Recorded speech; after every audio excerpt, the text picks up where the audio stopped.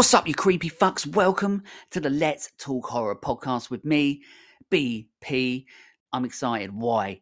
It's October. What does that mean? It means that it's the spooky season. Halloween is here. I love Halloween, and I know so many of you out there do as well. So I hope that you're getting all of your amazing decorations up already. If not, soon. I hope you've got your pumpkins ready to scare the shit out of all the kids that come by Halloween night and ready to carve their brains out. The pumpkins, not the kids, you fucking sickos. Stay away from the kids. Don't go near their brains. Just get your pumpkins and have fun with them. But that's it. You know, it's Halloween. I love it. It's so much fun. That's what I really wanted to do with this month. I wanted to do something special for the spooky season for you. So you are getting 2 episodes instead of the normal one. What? I know, it's been mental. I've worked so hard. I've had to plan a lot in. But I really hope you enjoy the end result. I really hope you enjoy these 2 episodes. So we are going to be talking about the Nightmare on Elm Street series.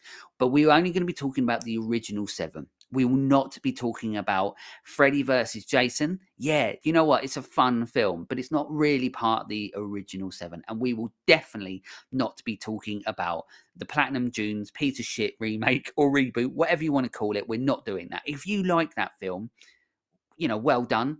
You did it. But we're not talking about it.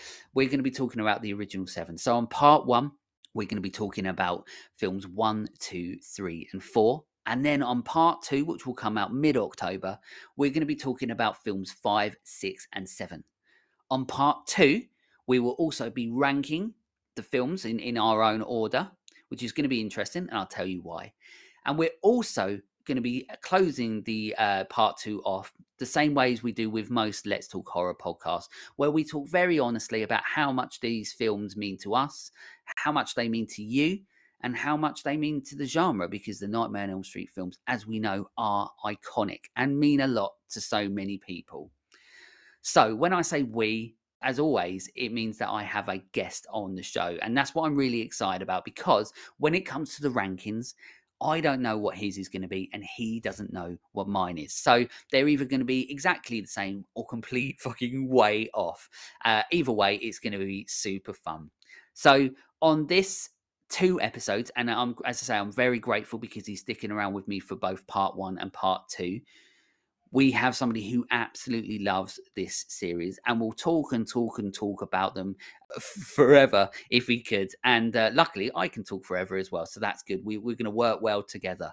So on this 2 episodes, the guest that we have is going to be Scott from You Run Podcast. And not only that, a million other things. He's got the YouTube channel. He's got the True Crime, the You Run True Crime. You've got the You Run Horror News as well, isn't it? I believe horror movie news. Yeah, got horror movie news, true crime, YouTube, the horror movie review. We cover pretty much everything now. Everything, absolutely everything. You work a lot harder than what I do, I tell you, and I only do one bloody thing. But you do one bloody thing really bloody well. So don't knock it. Thank you, I appreciate that. So, as I've already said on the intro, we are talking about Nightmare on Elm Street, the series 1 to 7, the original 7, and I'm so excited about it. You know, I've already mentioned we're doing part 1 right now. You've got part 2 coming out middle of October, and they're both going to be absolutely bloody brilliant. I know they are, and I know you're all going to love them. And do you know what? It's been an absolute journey going through all these again. And I can't wait to get to the end of it and talk about it like in depth and stuff, and for people to see and be absolutely fucking shocked about how we rank them. But, but I'm so excited about it. But, you know, obviously, we're going to talk about your podcast and everything a little bit more, like we always do on the show. At the end, I want you to you know, talk away and sell the whole podcast and everything you do as much as you want at the end, because right now we're going to get stuck into it. We're going to talk about the absolute OG Nightmare on Elm Street, the legendary, the absolute iconic film that started it all. So the film, the original, was released in 1984. Also, Scott, this is probably where I get all this wrong, and you'll correct me left, right, and centre. No, I won't do that. I won't do that. So this was released in 1984. It's directed by Wes Craven, I got that right. Starring Heather, and also I am notoriously awful at getting people's names wrong. So if I go through this, they're all going to be wrong mostly. So people know what to expect from now.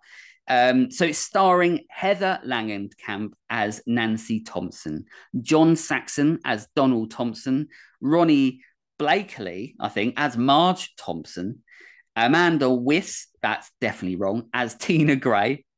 Oh, do you know what? Stu Garcia as Rod Lane. Yeah, you're doing well. Keep going. Keep Oh, going. here we go. Here we go. Oh, I can't get this one. Johnny Depp as Glenn Lance. Mr. Depp. And obviously, in his first appearance, Robert Englund as Fred Krueger, or as known in this one as Fred. I've already said that, but Freddy Krueger. But he's known in this one, he says at the start, then it's Fred Krueger. Yeah.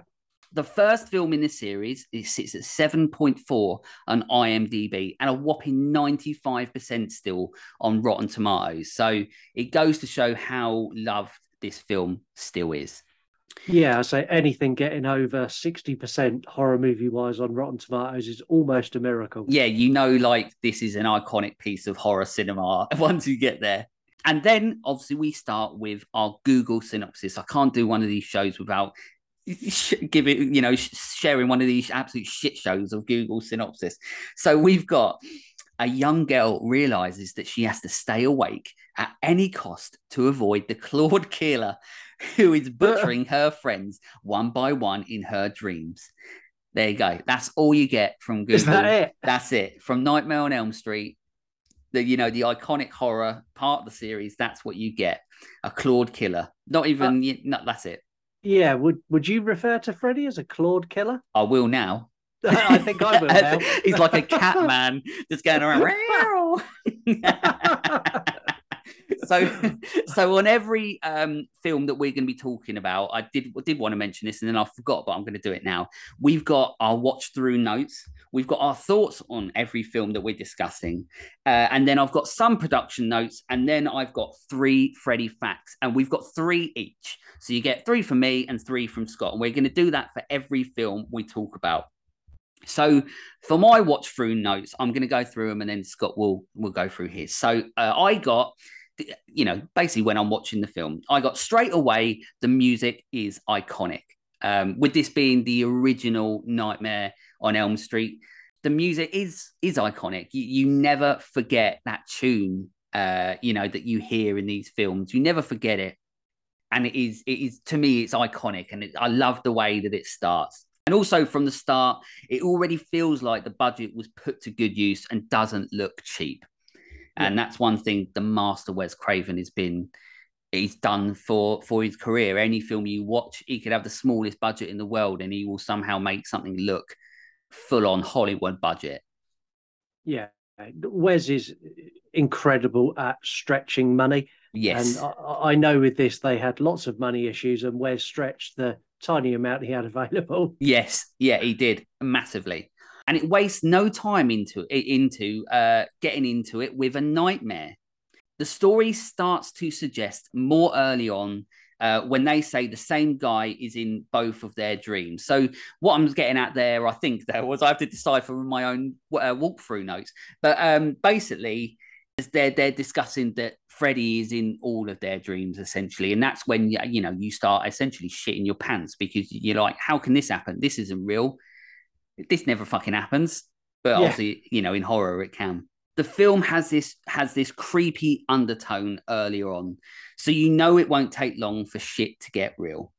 It doesn't take long to get a quick but iconic bit of cinema and special effects where the shape of Freddy is coming through the wall. I remember this was one of the things when I was younger that it was fucking mental because it blew my mind because I'm like, how did they do that? Because obviously, now, back then they didn't have the CGI and all that to do it.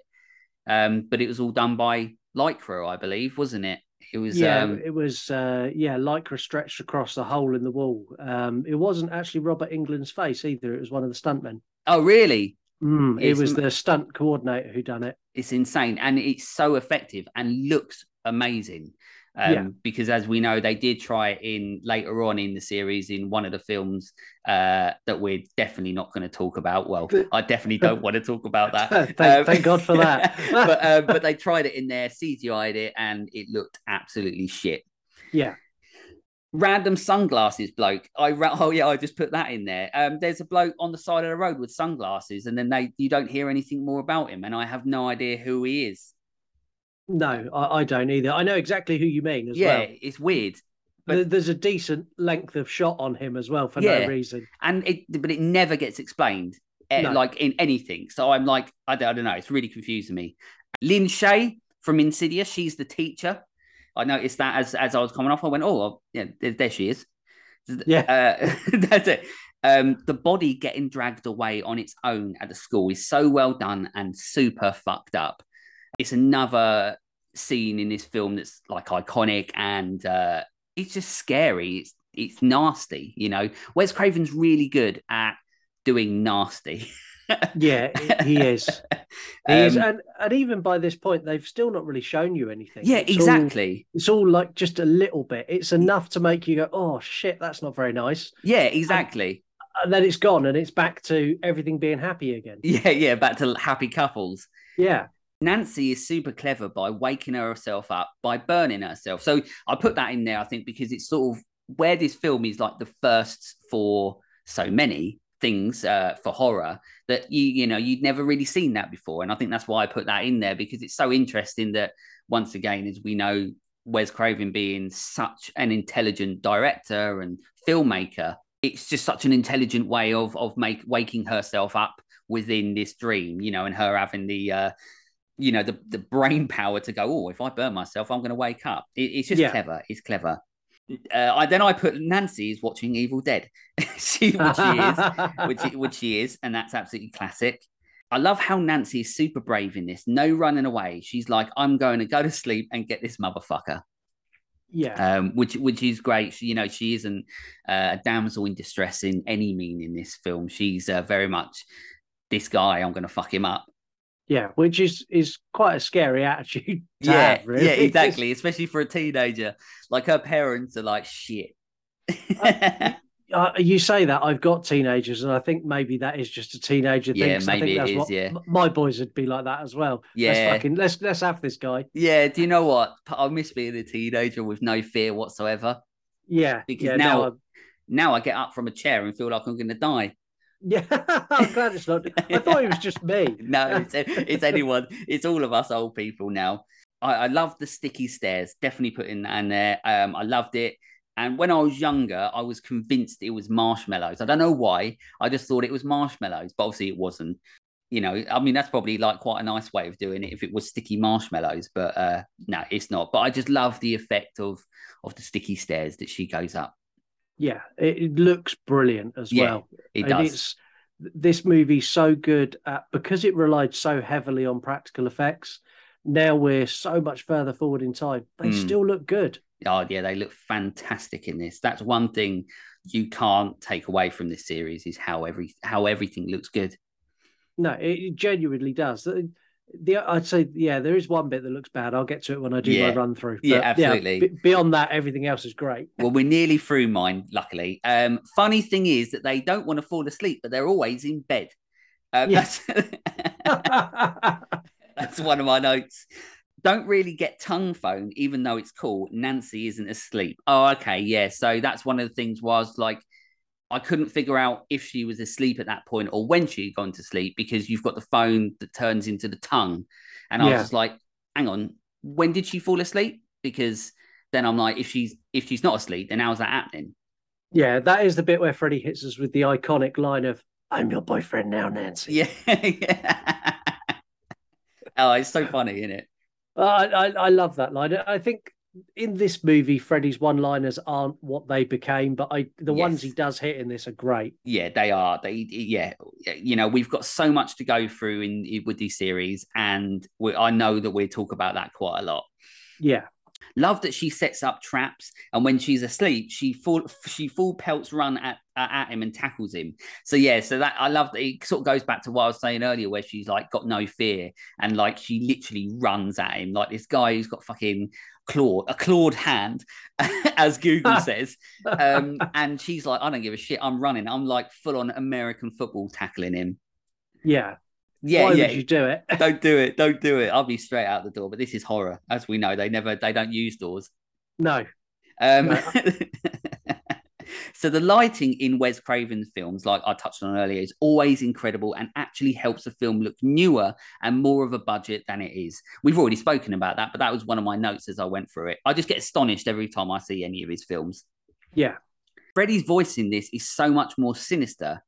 And the fact that he's covered a lot more in darkness is all the more terrifying.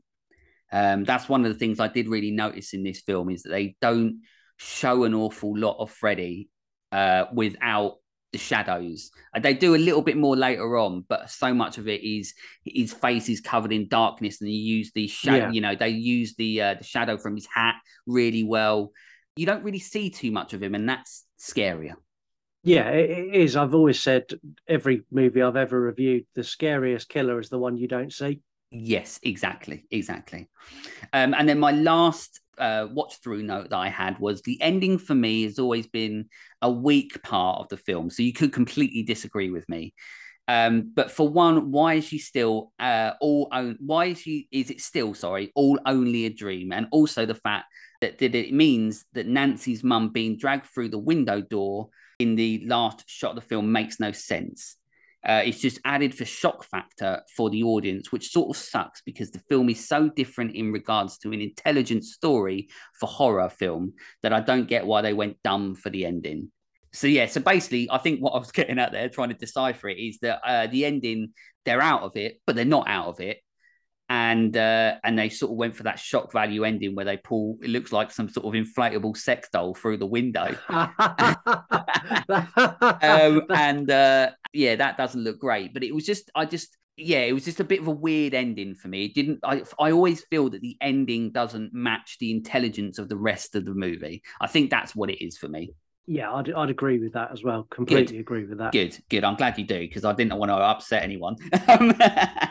So that's my watch through notes. So what's yours? What you got? Right. So mine is opens. I write my watch through notes as I always have. I watch it as if I'm a first time watcher, even though I'm not. Yes. Yeah. If that makes sense. Yeah, absolutely. I watch it as if I don't already know where it's going, and I still take notes because that's just how I do it. Oh yeah, absolutely. So my opening notes on this is what is going on, because I'm so confused. The Nightmare on Elm Street franchise, and this movie in particular, as it slips from dream to real world, you're kind of like, hang on, how's that possible? And it takes you a good sort of 15, 20 minutes to go, oh, they're in a dream. Yeah. Because there's no explanation. Yeah, you're right. I love the dynamic of the teens. Yes. Johnny Depp for me is an absolute standout. His character, and I don't know who dressed him for a wardrobe, but his wardrobe is incredible. I'd love to be able to get away and wear what he wears in this movie. So I've actually been trying to find online that top that he wears with the 10 on it, and it's been referenced in so many other films and pop culture since and stuff, but I've actually tried finding it, but you can't find like a proper good one unless it's like a girl's one. I 100% agree with you. I think I've got it written down here as well, but I 100% agree with you that. And it's also it's not a fact, but I will talk about it because I find this story of Johnny Depp and how he got in this role so interesting. And there's loads of different things out there on how he did it, but I can tell you mine, and it could be completely wrong. But yeah, I'm with you 100%. Johnny Depp, bearing in mind this is his first film, he's in all honesty the best one in it. Yeah. Yeah, he is. Carry on. Sorry. Yeah, no. I went off on a Johnny Depp, right? It's easy to do. He's a very easy guy to talk about. Yeah. Then from here, when we start getting into the real dream sequences, the ones I've got notes are obviously is Johnny Depp's death. I've got incredible that kill where he gets dragged through the bed and then all of the blood pours out. That is, for me, that was the scene that watching this as a teenager, I went, I don't want to go to bed now. I don't like this. It's iconic. I think the reason I didn't add it in my watch notes, I think it was because I completely forgot I was doing them and was so mesmerized by it, because you're exactly right. When you're watching it, you are mesmerized and terrified. Yeah, and Nancy's a shit guard. I would not want Nancy watching me while I sleep. What on earth did she do? I'll keep an eye on you, don't worry. Yeah. That's it. She's out for the count. The bit I don't like in this is where it's not the first time we get to see Freddy, but when we really get a good shot of Freddy, and it's the alleyway scene. It's not the long arms, is it? Oh, they're shit, aren't they? Oh, they're so shit. Yeah. And I know that they done it practically, and I know how much work they put into it. Yeah. But every time I see it, I was like, it just looks bad. Yeah, it looks like he's holding washing lines and just kind of wiggling them around. Yeah, something like that. Yeah, it's or one of those like the grabbers that old people used to have when they couldn't pick something off on the floor, and they had the stretchy. Yeah, that's what it was like for me. But I just, even when I was younger, like I'm sure you did as well, and most people watch this film were like, yeah, that's a bit shit in it. But I just wish that they'd just gone with him scraping his metal, hand across the wall or across the metal, and something like more iconic, more scary, more, visceral and stuff, and aesthetically pleasing than, as you say, some coat hanger arms. Yeah, and it's the only bit in this movie that I just go, why, Wes? Why did you do that? Yeah, everything else you nailed, and you made Freddy really nasty and scary. And then you do this scene where he's got these really long arms, and then he does this kind of funny run. Yeah, where he he does. It is. I don't know. It's almost like a 1960s bad guy run where he's got his arms out and he kind of waddles. Kid. Very much like that. Yeah. From here, in my notes, I've got Nancy all of a sudden gets really brave and attacks Freddy. Why the fuck did she do that? Yeah. So we sort of touched on the same thing, but it is nice to see that we both had the same thoughts of these teenagers are fucking crazy. Yeah, I don't know if it's just me. If I had something or someone chasing me in a dream, my goal would be to get away, not to go towards them. Yeah, exactly. I'm with you on that. Yeah, I don't know. I think all my braveness has left me just growing old. So maybe if we'd have done this when we were 18, we would have been like, I'm going to fucking have him. Yeah, if I'd have done this when I was 18, like, fuck this guy, I'm going to get him, I'm going to rip his glove off, I'm going to pull his hat off. And wedgie him. I've also got in my notes about the color palette. It's the ability Wes Craven has got to use a green floodlight and a red floodlight and all of a sudden make the scariest setting ever. Yeah. And the boiler room in this movie, I've got lots of notes about how the boiler room is genuinely a terrifying place to be. Yeah. And I think this movie nails it so well, because I'd never seen a boiler room in a movie before, not in a horror setting, and you kind of like, ooh, that's fucking scary. This is fucking creepy. I never want to go to a boiler room. No, and you're underground and you're trapped in there with Freddy. And I think Robert Englund in this, his performance is so dark as well. He's really dark with this character. He's not. He makes a couple of quick one-liners, but overall, that character is scary. He's scary, Freddy, in this. Yeah, really scary. And then I've got in my notes right at the end, what the fuck? That's all I've written. The sex doll thing annoys me. It annoyed me even more when I went and found out why they'd done it. It annoyed me even more. Wes Craven didn't want to, and they made him. Right. Yeah, I did. I'm sure I read something about that, but yeah, they went and did it or something. And there was like multiple different ways that they wanted to try and end it. And that's what they went with, and they fucked it up. Apparently, there are 6 alternative endings that you can find. I've only found 4 so far. Oh, really? So there are different endings, and I'll be honest, all of them are equally as shit as the one they used. They just went with the sex doll. Yeah, the sex doll and the roof of the car as well. I noted on there, Freddy's jumper's now the roof of the car. Yeah, that's it. And then they just drive away. Well, they don't. He just got the car driving away, and you assume that they're all going to die. Yeah, and Nancy banging on the window going, no. Yeah, 1 minute. Yeah. 1 minute, love, you're brave. Now you can't get out of a car. Yeah. 10 minutes ago, she was ready to rip Freddie limb from limb, and now she's concerned because she's locked in a station wagon. So that's basically our walkthrough notes. What I've got is some thoughts on it, which is, some of them are probably what you sort of talked about already. Some of my thoughts that I've got: the death scenes are so inventive, visually beautiful, but incredibly brutal and nasty. Yeah. Then I put the Wall Walker. I think I was just referencing the deaths that are in it. So the Wall Walker at the start, which is so scary with her going up and up the walls and everything like that. It's just, once again, it's iconic because you hadn't seen it before and you're like, how did they do it? And it's messing with my brain and it's gross. It's not nice. Nothing in this film is nice for people. No. And then the prison hanging is another horrid one. And then Johnny Depp's death that we've already touched about. That's, terrifying and iconic at the same time. Yeah. And then I put, as a side note on that one, I put the best for me, that death for me is the best. It's the one that helped start my fascination with special effects in horror films and movies, and how did they achieve these incredible things in horror. And that's true. That's one of the films, as well as Evil Dead films.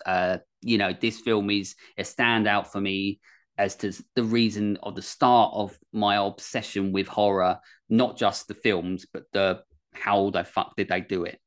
Yeah. And I think that's a big obsession of mine, is when I used to watch movies that were made in the 70s, 80s and 90s, it was always how did they do that? And I feel that's something in modern horror that I miss.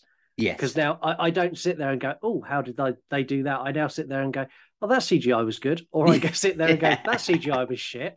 I miss how on earth did they manage to make that happen? And this movie, especially as you say, the Wall Walker, where they've got a full rotating room that had never been done before and things like that. You're like, the effort they put in to make it all practical, make it all look great, is just unparalleled. It's so good. Yeah, and like we touched on earlier, it's once again Wes Craven pushing that budget to, like you were saying, with the wall and how they did it and the revolving room. Like, how do they do that on a budget so small? And it's all because somehow he knew exactly how to do everything, even though he was still still new to it all in a way. Yeah. I think he's just inventive. Yes. I think it was you've got £8.50 to make this movie. What are you going to do? Yeah, that's it. So overall, the story for me is the driving force of this film in regards to the concept of Freddy, and he's up there with something like Candyman as an example that's beyond scary. But with Candyman, you can make the choice to not say it. But with The Nightmare on Elm Street and Freddy, you don't have the choice, because we've all got to sleep sometimes. The genius idea of that someone can haunt, hunt, and kill you in your dreams is timelessly terrifying. I like that there was a reason Freddy was created rather than him just popping up in dreams to kill. They created this monster. Then I put a little bit about Johnny Depp is the best actor in this, even though it's his first film. Yeah. And I love how in Scream, a Wes Craven film, also, as we know, he's essentially paying homage to his own film when Johnny Depp comes through a window. It's very reminiscent of the Sidney and Billy scene in Scream. Yeah. And that's it. That's what I've got on my thoughts of the film. Yeah, so for my thoughts on this is one of the earliest films I watched when I first started watching horror. And this is one that really stuck with me. And I'll be honest, this one gave me nightmares because of the concept. Yes. The idea of a Michael Myers or a Jason Voorhees is really scary. But let's be honest, get in a car and you're away from them. Yes. The idea that something can come and get you when you're at your most vulnerable and you're asleep and there's nothing you can do about it is genuinely terrifying. Yeah. The visual effects, especially on how Freddy looks, his appearance, and then the backstory tying into why he is so disfigured, is fabulous. The cast are brilliant. I'm going to probably get some hate now, but Heather Langenkamp is the weakest part of the first movie. So I completely agree with you. Oh, wow. So yeah, this is one of the big things that I'm sort of cautiously going through things, because I'm like, there's so much I want to talk about when we get to the end and everything like that. But I 100% I agree with you. I think that once we get into part three, of the films, the series of the films, Dream Warriors, then we'll talk a little bit more about her then as well, because I'm not even gonna. Do you know what? I'm not even gonna say it now, because people are gonna fucking want to murder me for slagging Heather Langenkamp off. But I'm with you. I'm with you with that. Yeah, so she was the weakest in this for me, but she is still iconic because she's the only final girl that I've ever seen this in the first movie who's really gone for it. Yeah, Really gone. yeah. I tell you what, Freddie, I'm going for you now, and you don't get that in any other slasher. No, in the opening movie, yeah, she's boss. For me, A Nightmare on Elm Street, this movie in particular, sits so highly in my love of horror. It's something that I reference every other horror movie against in practical effects. This is sort of, for practical effects wise, is the benchmark for me. Yes. I love this movie. I can't. There's nothing else I can say about it. It's brilliant. Yeah, it is. And I'm with you. You're like, just everything with this film makes sense. It's intelligent. It could have just been that run-of-the-mill slasher where they just got some guy with a clawed hand, and they could have got this guy who just runs around killing people. But instead of that, you've got an intelligent horror where he's in your dreams trying to kill you, which is a concept that's absolutely terrifying. Yeah. You've got an intelligent final girl, as you're saying, who, well, I wouldn't say necessarily intelligent, because she's dumb because she's running after it, but someone that's so different to what we've experienced before. And to be honest, a lot of the time, what we've still experienced since. Yeah. She was a different and is a different type of final girl, and she's incredible. But then you get the incredible special effects, the incredible look of the film, and you get Freddy being dark. He has his odd one-liners and stuff, and you get a sense of Freddy through those. But he's very sinister in this film. But overall, it is a film that's iconic because I genuinely feel this one lands the concept of what it's trying to achieve. Yeah, I do as well. And the other thing I will add on this one is they set up a precedent for all of the movies that all of the adults in A Nightmare on Elm Street are assholes. Every single one. All the parents are horrible. The police are horrible. There's not a single adult in this who's nice to a teenager ever. So this is what I'm excited about, because there's one, and we get to that later on, because I even wrote a note about it in one of the other. I can't even remember which one it is. We get through it in the notes, but there is one, I think, parent that I was just like, that's a good fucking parent. Yeah. But we get to that one. Maybe we need to get him a medal for parent of the year award. Parent of the franchise. Of the franchise, yeah, franchise of the year parent award. But yeah, then we will then move on to the production notes of the original film. So we've got Wes Craven began writing the screenplay for A Nightmare on Elm Street around 1981. He pitched it to several studios, but each one of them rejected it for different reasons. The first studio to show interest was Walt Disney Productions, which would have been fucking mental. Although they wanted Craven to tone down the content to make it suitable for children and pre-teens. Craven declined. What a surprise. Yeah, thank God for that. Finally, New Line Cinema, who had up to that point only distributed films, agreed to produce the film. During filming, New Line's distribution deal for the film fell through, and for 2 weeks it was unable to pay its cast and crew. I would have gone home. Yeah, I would have too. Although New Line has gone on to make bigger and more profitable films, A Nightmare on Elm Street was its first commercial success, and the studio is often referred to as the house that Freddy built. David Warner was originally cast to play Freddy. Makeup tests were done, but he had to drop out due to scheduling conflicts. And you can actually see, I think, online pictures of him with the Freddy makeup, as in their tests for him. Yeah. And he didn't look too bad. It looked quite creepy, actually. But, now we know Robert Englund as Freddy giving a performance, because it's not just about him in the makeup, it's the outside performance that he gives as well as Freddy.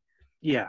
Kane Hodder, who would later be best known for playing fellow slasher icon Jason Voorhees, was among those who Wes Craven talked about for the role as Freddy as well. But as we all know, the role ended up, like I said, going to Robert Englund. Filming began on June 11th, 1984, and lasted a total of 32 days in and around Los Angeles, California. During production, over 500 gallons of fake blood were used for special effects, which is that's a lot, isn't it? That's a lot. Yeah, it's a hell of a lot. The scene where Nancy is attacked by Krueger in a bathtub was accomplished with a special bottomless bathtub. The tub was put in a bathroom set that was built over a swimming pool. And after I read that, I was, it's once again, it's intuitive and them getting the most out of the budget. But then you're thinking to yourself, he had the budget to go and get a swimming pool to do this. He must be like the best smooth talker as ever. Like, you imagine him as a phone salesman. He'd probably sell them out the house. You say that, though, if someone knocked on my door and said, I'd like to use part of your house for a horror movie, I'll give you £200. I'd be, yeah, okay. Yeah, you're right. You're right. I'd go straight away. Yeah, no worries. Where do you want to film? I'll get out of your way. Craven, this is what you sort of touched on earlier. So Craven originally planned for the film to have a different ending. Nancy kills Krueger by not believing in him, then awakens to discover that everything that happened in the film was an elongated nightmare. However, New Line leader Robert Shaye demanded a twist ending in which Krueger disappears and all seems to have been a dream, only for the audience to discover that it was a dream within a dream within a dream, according to Craven. So, yeah, you're what you said earlier, basically. They went with a sex doll. When the film was submitted to the Motion Picture Association of America film rating system, they required 2 cuts to grant it an R rating. The theatrical version was released with an R rating with 13 seconds of cuts. In the United Kingdom, the film was released theatrically on home video, totally uncut. So basically, we like the nasty shit. That's what they're saying. Our standards are lower. We'll take whatever you've got. We'll have it. A Nightmare on Elm Street premiered in the United States with a limited theatrical release on November the 9th, grossing £1,271,000 during its opening weekend. The film was considered an instant commercial success. The film eventually earned a total of $25 million, or over $25 million, at the US and Canadian box office and $57 million worldwide, which is a shitload of money, especially for an independent horror, especially all the way back then. So it did its job and even more. But that's it on terms of production notes. That's the film. And for everyone in the series that we go through, you're going to get a few production notes as well, because I know you love them. But now we've got 3 Freddy facts each. Do you want to do yours, or shall I do mine? I don't mind. Go on, I'll let you go first. I'll go mine. Yours are probably better than mine anyway. So let's have a look. So I've got A Nightmare on Elm Street was inspired by real life events. So Craven decided to make A Nightmare on Elm Street after reading a series of Los Angeles Times articles about a group of teenage immigrants who, after moving to the US from refugee camps, died in their sleep after suffering from disturbing nightmares, which is real life and terrifying. So that's pretty shit. Yeah, and I didn't think that was real. So Lady Crisis, who you've had on your show, she told me that fact. Oh, really? Like, yeah, absolutely blew my mind. Yeah, that's mad, isn't it? And terrifying, because then the problem is then it all plants the fucking seeds in your brain, doesn't it? And then you think to yourself, when I sleep, shit's going to go down. Yeah. The movie earned its budget back in 72 hours. So the final production budget for A Nightmare on Elm Street was somewhere around 1.8 million, which is about what the film grossed in its first 3 days of a domestic release, which is mental. So it goes to show that budget that he used so well meant everything, because they made a shitload back. Yeah, that's crazy. Yeah, it's mad. And for the last one, Freddy's Glove has appeared in other horror films. So he's appeared in Evil Dead 2, Bride of Chucky, and also Friday the 13th, Jason Goes to Hell, where Freddy pulls Jason's mask to hell, establishing that they are part of the same horror universe, which is why we got Freddy versus Jason. Yeah. And that's my facts that I've got. What you got? Okay. Heather Langenkamp auditioned against 200 actresses. Jesus Christ. Two of them are huge stars, and I'm amazed they didn't get it. So one of them was Courtney Cox, and the other one was Demi Moore. Blimey. And then she stole it from them. Yeah. Which is mad, isn't it? Absolutely crazy. Sticking with Heather Langenkamp, her boyfriend at the time, when they were shooting this, he's credited for creating Freddie's nursery rhyme. Apparently, it was something he would sing. Oh, really? When they were filming, yeah. That's mad. Yeah, absolutely great. I mean, to come up with that, I think he's a very, very clever guy. Oh, yeah, absolutely. And the inspiration, how that sort of inspires everything and has now gone on to be like, I mean, even my daughter walks around singing it because she's trying to freak me out. But you know what I mean? It's terrifying. And the fact that something like that just came up on set and that's how they did it, it's insane.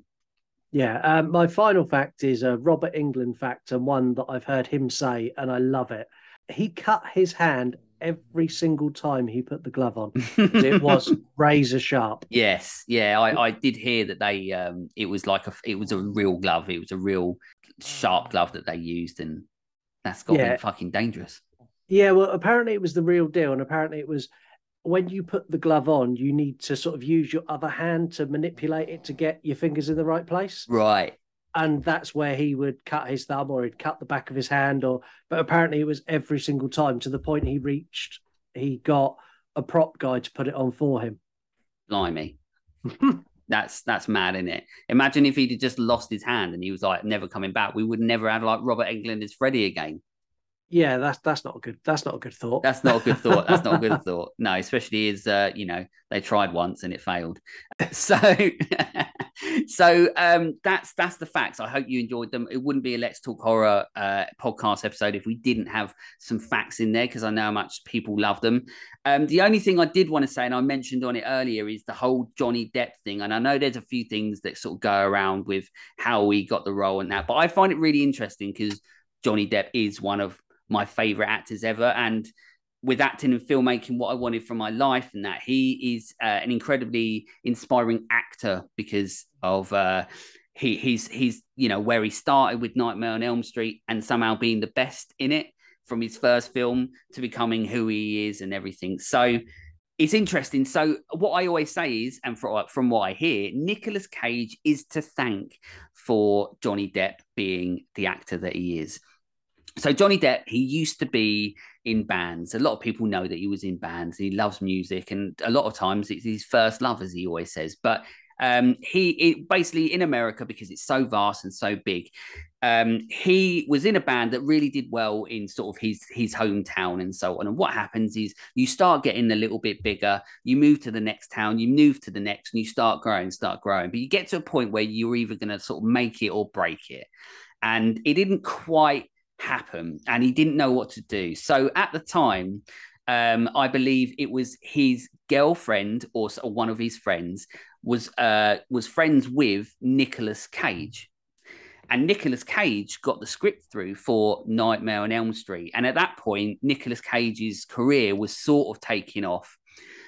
So he sort of refused to start looking at it, but he turned around and said to Johnny Depp, "Have you ever tried acting?" And he had said no. And he said, "Well, you should try this part." And that's essentially how it happened. He went in for the role. And then basically it was his daughters, Wes Craven's daughters, that turned around and said yes to Johnny Depp because they thought he was, the most handsome thing they'd seen. Well, to be fair, they're probably correct. They're probably correct. Yeah, that's it. So, but yeah, so that is sort of, as from my understanding and what I've read and what I've known for years, the understanding is the reason we have Johnny Depp is because Nicolas Cage. Yeah, and I never knew that. That's awesome. What a group of friends. Oh yeah, absolutely. That's it. America, eh? They got all the stars, and we get stuck with Roy from EastEnders and Pat Butcher. For any of the international listeners, Google them. You'll find out who we mean. Yeah, Google Pat Butcher, best earrings in the world. And absolute chain smoker. Yeah. So that's it. So that is A Nightmare on Elm Street, the first film. We've done it. We've talked about it. So now we move on to A Nightmare on Elm Street 2, Freddy's Revenge. So for this, it was released in 1985. It's directed by Jack Shoulder. There's no U in it, but I think that's probably right. Shoulder, something like that. Starring Mark Patton as Jesse Walsh, Kim Myers as Lisa Weber, Robert Russler as Ron Grady, Clu Galuga as Ken Walsh. I'm always going to get that wrong. Hope Lang as Cheryl Walsh, and loads more people, obviously including Robert Englund, because we know he's in every one. And I'll probably just stop mentioning from now on that he's in the films because we know that he is. No, I think you need to mention it every time. Oh, I will do. Don't worry. To be fair, it is in my notes every single time, so I will. It sits at 5.4 on IMDb and 41% on Rotten Tomatoes. So definitely a lot different in regards to score than the original. But, it is a sequel. So we'll see how it comes out. The Google synopsis for this is Freddy Krueger appears in people's nightmares, which we've already established from the first one. When the Walshes move into the neighborhood, Freddy attempts to possess Jesse Walsh's mind and takes his help to continue his murder spree. And that's what they put. That's it. That's it. That's Google. Who writes these? Who at Google writes these? Either some bloke sits there and it's the same guy since like the 70s who's like who from day one has had enough of his job and just types like little things, or it's just robots. I'm going with robots. We go with robots. I don't think any real person could write that and go, I'm happy with that. I'm happy with that. I'm going to publish that. That's the film. And these are my walkthrough notes for Freddy number 2.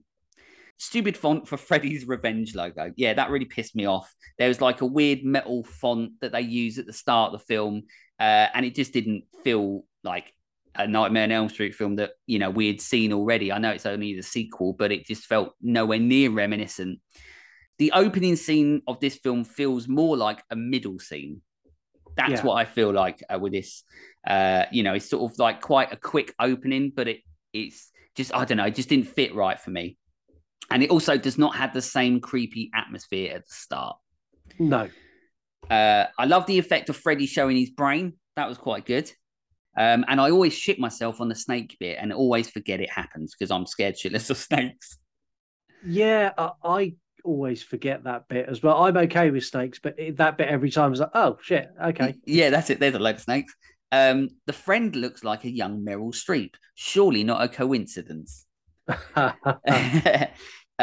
the fuck is the bird scene about? And it's mental. The dad thinks Jesse blew the bird up with firecrackers. Tennis balls sound like a gunshot. That's what I put. That made me laugh. Yeah, for some reason, tennis balls, they use the sound over top and it's a gunshot. I don't know why. Maybe they just hit them really hard. Yeah, that's it. Yeah. So they break the sound barrier. This one feels more of a psychological horror rather than a slasher. Feels like nothing happens for a while. The hand coming out of skin is awesome. The eye in the mouth, not so much. Yeah, I think that's fair. But yeah, you know what bit I mean. Yeah, I know. Does this film make sense? Question mark. Freddy is the worst at fighting, which, to be fair, is something that he establishes pretty much in every Nightmare on Elm Street film, that he is awful at fighting. Yeah. Babyface dogs are a bit weird. Freddy is defeated by love. When he melted and flopped over, I laughed a lot. Yeah. It still makes no sense. And guess what? It's all over now. And that's my walkthrough notes. So obviously we all assume that everybody here has watched all these films, and I hope you have, because if you haven't, none of these notes make sense. But we're assuming that you have, and if not, we have, and that's all that matters. But yeah, and if you haven't, I'm pretty sure our run through notes will make people go, "What the fuck are they talking about?" And they'll go and watch it. And they'll go and watch it, exactly. But yeah, that's my walkthrough notes. I've got Freddy drives a bus. Why is Freddy not burnt? That's my opening gambit. Why is Freddy not burned? Yeah. Oh wait, we're in a dream. Yeah. Jesse's girlfriend is annoying. She really irritates me, and Yeah, I she don't is know why. irritating. There's just something that just rubs me the wrong way about her. Um, PE teacher is a sex pest and a pervert. Yeah, definitely both of those. Yeah, and then when you get to the bit later on where you're in the sex club, I put confirmed is a pervert. Yeah, absolutely 100% true. Weird dance scene, cool though. I love that dance scene. Yeah, It's just so stupid, but I really like it. yeah, That's the tone I like from my nightmare movies. That kind of, why are you doing this? Oh, yeah. I'll just go with it. It's fine. Bit like Crispin Glover in Yeah, with his amazing dancing. Freddie likes pool parties. Yeah, Freddie loves a pool he party. loves it. Uh, Freddie kills huge amounts of people at pool party. No one seems bothered. No. So he's at this point he's in the real world, and there's lots of people he massacres at that party, but they Yes. never really make a point of going. He's just killed 8 people He's killed people in the real world. in the real world, but no one seems phased by that. No I one. just found it No. strange. Mark Patton's an excellent actor. Yes. Yeah. I've got that in there multiple times. Final scene, bit weird. Don't understand why he's crispy. Don't understand why he kind of come back and then did he die again? What happened? Question mark. And that's where I am. The ending I've just found odd. Yes, it's a strange one. This, especially for a sequel to a film that did so much and so well, but yet they went so different that it is quite interesting. My thoughts that I got on the film was double the budget, double the confusion. The Rush sequel fast tracked on the Hollywood train to bang it out and make some bucks. Ultimately, made a mess of a movie that doesn't understand the lore of Freddy. Which for me, that's sort of how it felt. They didn't understand the intelligence or the concept of Freddy or where they could have gone with Freddy. They just chose something different. There is no real explanation as to how Freddy can be in the real world when people are not dreaming. I could be wrong, but I just couldn't. I didn't understand that. The whole pool scene. He's in the real world. I didn't quite understand it, but it could just be me being stupid. No, I don't think they ever explain it. They kind of hint that he can because there's enough power for him to cross over, but they don't. It's one of those where they go, he's in the real world now. Just nod and say, go along with it. Just say okay. Only 3 performances are good: Jesse and his mum, and England as Freddy, as obviously. He's actually pretty sadistic in this film, but not in an overly comedic way. Like some of the other entries that we will speak about later. He clearly is trying to get his best to get something out of nothing with this film. That's what it feels like with England. He is a bit more comedic, and the way he handles sort of the pool party things, a bit of a joke in the way he's doing it. But I do feel that England's trying to get his character across more in this than maybe they gave him credit for. It is not scary or creepy at all and does not carry the atmosphere of the first, which is something that I've already mentioned. There is nothing imagery-wise that stands out massively apart from a couple of bits in a film where that should be a driving force, because we know how iconic pretty much every single scene of the first one is. And it's difficult to keep picking out bits in this that you're like, that's iconic. The music does not suit the film, and the Freddy theme is not even there, which pissed me right off. If this wasn't a Freddy film and it was a straight up demon possession film that doesn't show the monster that's in the person's mind is taking over to do these things, then I'd watch that film. But it doesn't suit this, bearing in mind they already had an incredible concept to go from. I've already mentioned it, but yeah, it just, if this wasn't a Nightmare on Elm Street film, or if they'd handled it differently, then yeah, maybe it would have felt more along the lines of what it should be for me. It didn't deal with the concept well enough, and that's my problem with it. Ultimately, an entry to the series that tries something different with a story and a character they don't understand or try to explain. Where will it rank among the others? And that's how I ended it on my thoughts. Okay, this is the first one we're going to disagree on, I think. Yeah. For me, Nightmare on Elm Street 2 is the perfect sequel. I like Oh, the fact that they didn't stick with the tried and tested formula. I like the fact they had the balls to not only try something different, but yeah. to completely change the law Right. of Okay. what can work in the movie. It left me confused at first, but then fully on board because Jesse, I think, is such a strong character. Yes. I would probably argue Jesse is the strongest final boy slash girl in the franchise. Yeah. I wish they'd carried on down this road. I like the idea of Freddy coming into the real world and not just being something that's in your dreams. I like the fact he can do both Right. in this. I find there's bits of it that don't work for me. The pool scene being one of them when he is in the real world. Yeah. I like the kind of seductive nature that Freddy takes in this, where instead of trying to just kill Jesse, he's trying to get Jesse to effectively do his bidding. Yeah. He's And trying to like become, lure him in. Yeah. yeah, and trying to possess him, and I like that. Visually, I think it's great. It's missing a lot of the color palette and the tone of the original, but it stands well on its own. Overall, I really enjoy it's not as good as the first one, but I like it. I really like this movie. Right.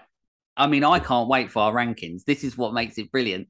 Because Yeah, and this is what I and this is our conversation right now is without going too much into it is sort of the epitome of horror because everybody watches these films and feels so differently about each yeah, one. Like you've mentioned on obviously on your podcast, and we know how much your co-host loves Halloween 4, isn't it? And how there's been the long running discussion about that, and it's how that's what I love about the genre is how differently everyone sees it. There's no yeah. right, there's no wrong. There just is. And the points that you make me think about my points more and whether I'm too harsh on it. Yeah, and, Or and the same as when you've said things, I'm going, well, actually, yeah, you've got a really valid point there. I think this is what makes horror good is you can have these conversations. You meet the odd one or two fanatics who will not back down and will not yes, give an inch. But yeah, on the whole, I think as the horror community, we're pretty accepting of each other's yes. opinions. Oh yeah, absolutely. This is what has been so crucial to me wanting to keep doing this and continuing to do this is how supportive the community is, and as you know, it is that you can have these discussions on my podcast for everyone, whether it's outside the podcast or inside the podcast. I talk about how much I hate Malignant. People will probably be switching off now because they know how much I fucking hate it. But No, I'm with you good, 100%. good. But I don't feel at any point I can't say that, and that's what I love about it. So I think it's brilliant that we both have different opinions. But I will say that because I have said things about it that are different to your opinions, it doesn't mean that I dislike this movie, because I do not dislike this movie. I think it's still a very good film. But we get to that as well when once again when we get to the part 2 of it and we do the rankings. Yeah. So now we've got the production notes. So pre-production for A Nightmare on Elm Street 2 began in April 1985. Screenwriter Leslie Boehm pitched the producers with his idea of using pregnancy and possession as a plot device for the second film, which would have been weird. Yeah. But then also that crops up a little bit later on anyway, didn't it? Robert Shaye offered Wes Craven the chance to direct again, but he turned down the offer since he had many problems with the script. Jack Shoulder, who I keep pronouncing his name wrong probably, who had previously written and directed Alone in the Dark for New Line, was offered to direct. His initial feeling was to turn Robert Shaye down, but after realizing that A Nightmare on Elm Street Part 2, Freddy's Revenge could put him on the map as a director, he said yes. New Line Cinema originally thought to save money by simply using an unnamed extra in a rubber mask to play Freddy, which is mental. But realizing their mistake, the producers quickly brought back Englund for the rest of the film and series. Principal photography commenced in June 1985. Director Jack Shoulder said in an interview he had very little time to prepare and that the movie contained a lot of special effects, none of which he knew how to do. Wow. It's a bit mad, isn't it, when you go from that and then you think in the first one, they had less budget and no time, and he still managed to put it out the bag. Yeah, it's just, yeah. Wes Craven for me sits in the same wheelhouse as Tobe Hooper. Yeah. If you give them lots of money, they don't do very well. If you give them a tenner, they produce absolute gold. Yeah, exactly. The film opened on 522 screens, and varying figures have been reported for its opening weekend. Ultimately, it made 30 million with a budget of 3, double what the original got. So it did, obviously, with it being a sequel, it built up that sort of hype. So it did do better, obviously, than the original, I believe. Yeah. Critical reaction to the film was mixed upon release, with some criticism in comparison to the first of the series. Although praise for its lead performances, like we've mentioned, and use of fantastic special effects, which all the films do, the film was not what was expected, and felt that who Freddy is and what he can do was not acknowledged and practically rewritten in a way, just to fit another idea not suited to this, and ultimately a rushed film and experience was born. So that's, a little bit of a review, but I think they're overly critical, but in a way, a little bit like me, we were so drawn in by the first film that you sort of clamour for that. You don't necessarily, it's difficult to think that this is where they got to already in the second of the series. Yeah, it's such a departure from the original. They literally went, that's the original, we're doing something different, and went their own route with it. And some people love it like me, and other people were like, why have you done that? Yeah, absolutely. So these are my 3 Freddy facts. So Brad Pitt and Christian Slater wanted to play Jesse. According to the Never Sleep Again documentary, which is amazing if you haven't seen it, Brad Pitt and Christian Slater auditioned for the role of Jesse, but lost out to Patton. Heather Langenkamp wasn't asked to return. The story references her character on a few occasions, since Jesse's family is living in her old house. At one point, Jesse also finds a diary that belonged to Nancy. While the spirit of her character is still there, Langenkamp was never asked to return for the sequel. Langenkamp thinks that the producers might have thought the idea of the Elm Street house was more important than her character. And for the last one, I've got the director didn't like the original, which is probably why he made something completely different. The director of Freddy's Revenge actually didn't like it. Jack Shoulder said that he wasn't a fan of the original, so he didn't feel as if he needed to follow the template that Craven created. And that's my 3. What you got? Okay. This is the only film where Freddy kills all of his victims outside of their dreams. Oh, do you know what? I didn't even know or think about that, so that's interesting. Yeah, it's also got the highest body count of any Nightmare on Elm Street movie. Freddy kills 10 people in this. Blimey. Most of which at the pool scene, to be fair. Yes. I think and they don't give a one, shit. He drowns one. No, so there's a point where the pool's boiling and he's boiling people in the pool. It's a weird scene. Yes. Very, very weird scene. This movie features the most racist cereal ever created. It features the Fu Manchu's Chinese cereal that comes with chopsticks as a free gift. Didn't even notice that. It's horrific. It's right at the opening when they're all having breakfast, and you've got a very, very racist, stereotypical Chinese man on the front of the box, and the free gift is chop. It's horrific. That's bad, isn't it? They need to cut that shit out. It's so bad. And I used it as a fact just to show how much times have come on, because it's shocking. Yeah, absolutely shocking. Get rid of it. Edit that shit out. It was one that when I watched it, you sit there and you watch something. I paused it and went, "Did I just actually fucking see that? Is that for real?" Yeah. It's almost like the you know how the guy from Gremlins, the guy who owns Mogwai. Yes. You know how he's very, very stereotypically portrayed badly. Yes. It's that, but on a cereal box. Unbelievable. It's shocking. Yeah. Perfect. So that's my 3. And that's your 3. Perfect. That's my 3. Awesome. Yeah, so obviously then we would move on to the next in the series. So this one is A Nightmare on Elm Street 3 Dream Warriors. Released in 1987, directed by Chuck Russell. It stars I'm going to get all these wrong. Craig Wasson as Dr. Neil Gordon. Patricia Arquette as Kristen Parker. Ken Sagors as Roland Kincaid. I'm going to get all these wrong. Rodney Eastman as Joey Crusoe. Jennifer Rubin as Taryn White. Bradley Craig as Philip Anderson.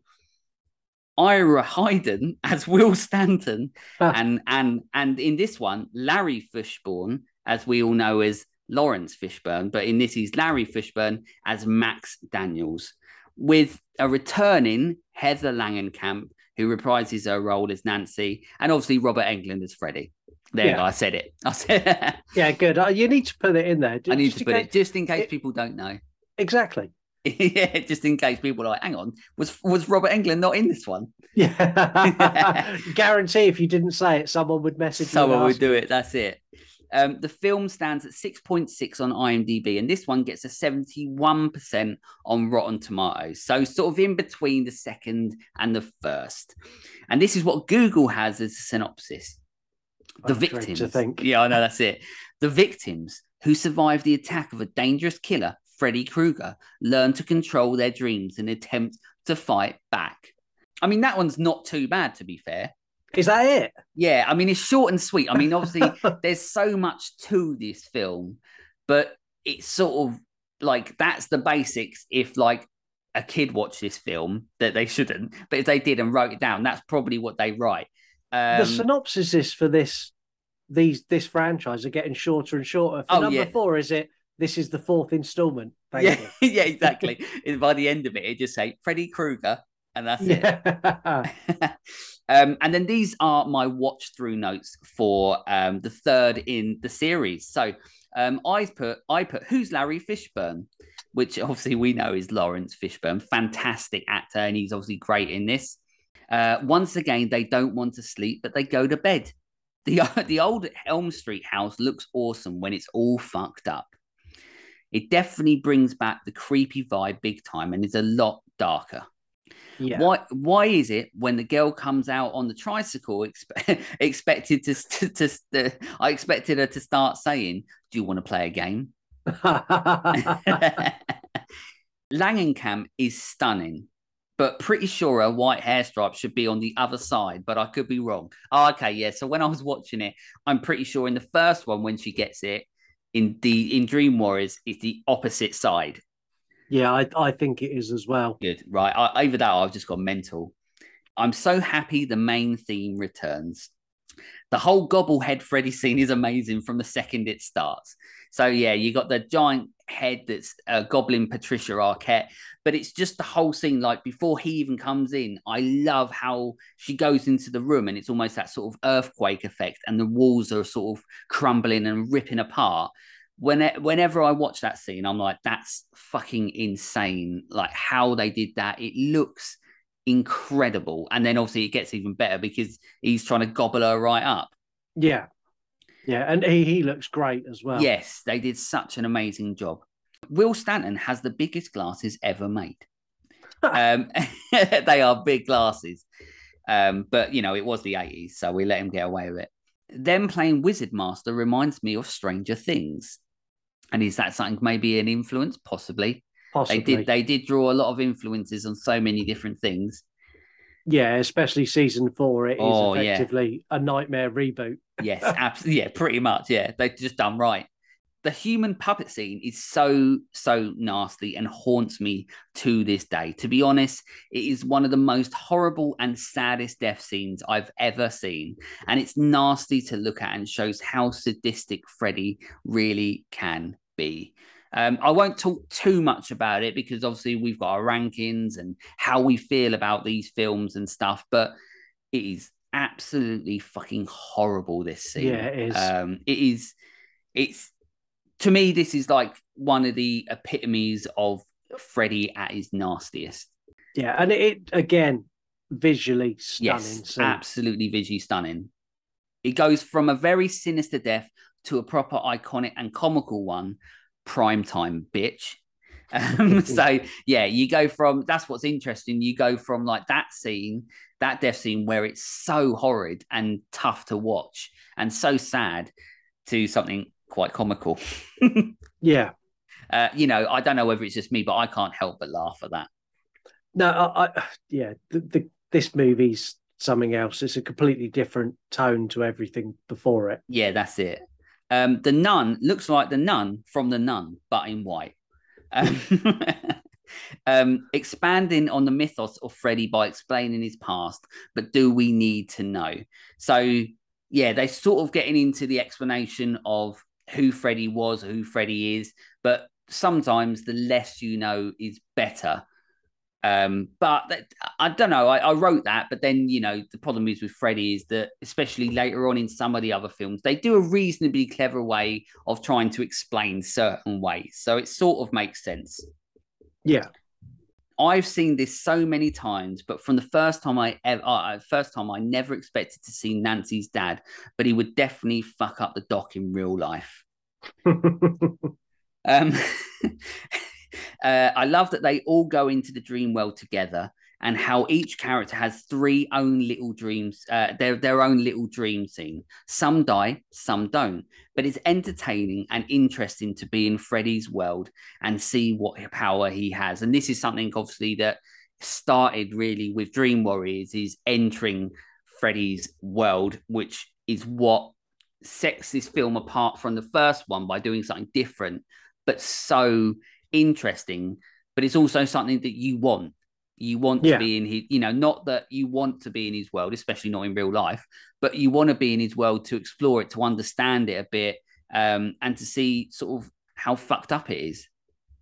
Yeah, and it's a great. I like the dream world in this. Yes, it is fantastic. Like this, the sets are fantastic, which is another thing I wrote and mentioned a little bit earlier. How is Freddy in the real world in the scene where he fucks up Nancy's dad? That's the bit where they're in the junkyard, I believe. Yeah. But I still don't quite understand how he's there, because that's the real world. They're not dreaming. I could be wrong. Yeah, I think for me, that was the only bit that they kind of took from 2. Right, okay. They borrowed the ability to do that, I think, from the second movie. Because it just confused me, but I'm easily confused. So I'm sure people out there will be able to explain it to me, and I'll go, oh yeah, I am an idiot. Nancy dying, big spoiler if you haven't seen it, but Nancy dying still gets you. Yeah. It's sort of a brave decision to do. Bringing back the sort of OG final girl and then killing her.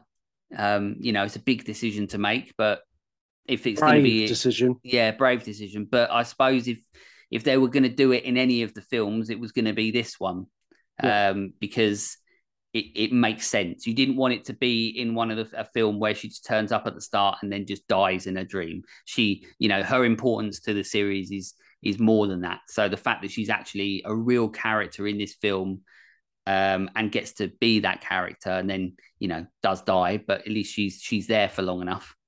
Yeah, exactly that. And then the last thing I got from my walkthrough notes is weird ending. You found out Nut the nun is Freddy's mum, and then the light goes out in a toy house thing, and that's it. Yeah, that's what I got from my walkthrough notes. What have you got for your walkthrough? Okay, so I've got Morpheus is here, followed by where's Jesse? What's going on? Nancy's back. Never mind. I literally read Nancy's back. I don't care now. It's irrelevant now. Yeah, Nancy's exactly. I really like Jesse. I wish he was here. No, scrap that. Don't worry. No, never mind. Nancy's back. It's fine. Nancy's boss is a pervert, almost as much of a pervert as the teacher in number 2. He is a big perv. He's just one of those that's like trying to hide it, but deep down he's a big perv. Whereas the other one can't hide it. Yeah, I just found it strange. So like, she's like an intern and he's like the big boss. He's like, oh yeah, so should we go for dinner? Yeah. No, leave the young girl alone, you creepy man. Creepy man, that's it. Get out of my mind. Yeah. Nancy knows more than the doctor. The doctor won't listen. That's when she's trying to get them all to take Hypnosil. And he's like, no, you can't do that. That's it. Lots of group therapy sessions, followed by the horror version of the Avengers. It is, yeah, way better. Yeah, much better. I would like to see these I'd love to see these in an Avengers style movie. Oh yeah, with definitely. their powers. Freddy is incredibly nasty, and I'm referring to the scene. Yes. Best one-liner in the entire series. Welcome to prime time, bitch. But precedes that with, Jennifer, it's time for your big break on TV. It's the best kill in this movie for me. It's so good. Yeah. And again, the visual effects of the head coming out of the TV, done the same way they achieved it with the wall in the first one. It's a silicon mold that he pushes his head through, and then they cut, and then they put his head actually in there. It's so good. It looks brilliant. I like the fact they all go in to fight him. Yes, it's so cool. Kincaid is a budget Mr. T. Yeah, pretty much. The only thing he's missing is at no point does he say, I pity the fool. Yeah, or ask for a glass of milk. Or complain about getting on a plane. Yeah, that's it. But I love him. I absolutely love him. I love all the characters in this. It's like almost like where we mentioned Stranger Things a little bit. The character that I always forget his name with the giant glasses.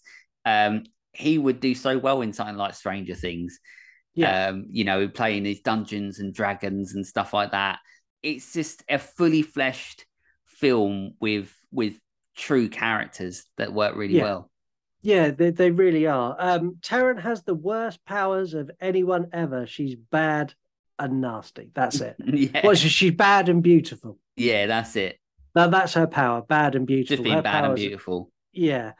Will just is Harry Potter. That's where Harry Potter come from. J.K. Rowling saw this, and that's why Harry Potter exists. That's it. She was just like, this film, I love it. Harry Potter, millions. Yeah, I love it. In fact, I just love that character there with the wand. I'm going to take him. Forget everyone else. I just want that guy. That's it. Brilliant ending. Love the fact that they actually kill Freddy, and you understand that Freddy is now gone.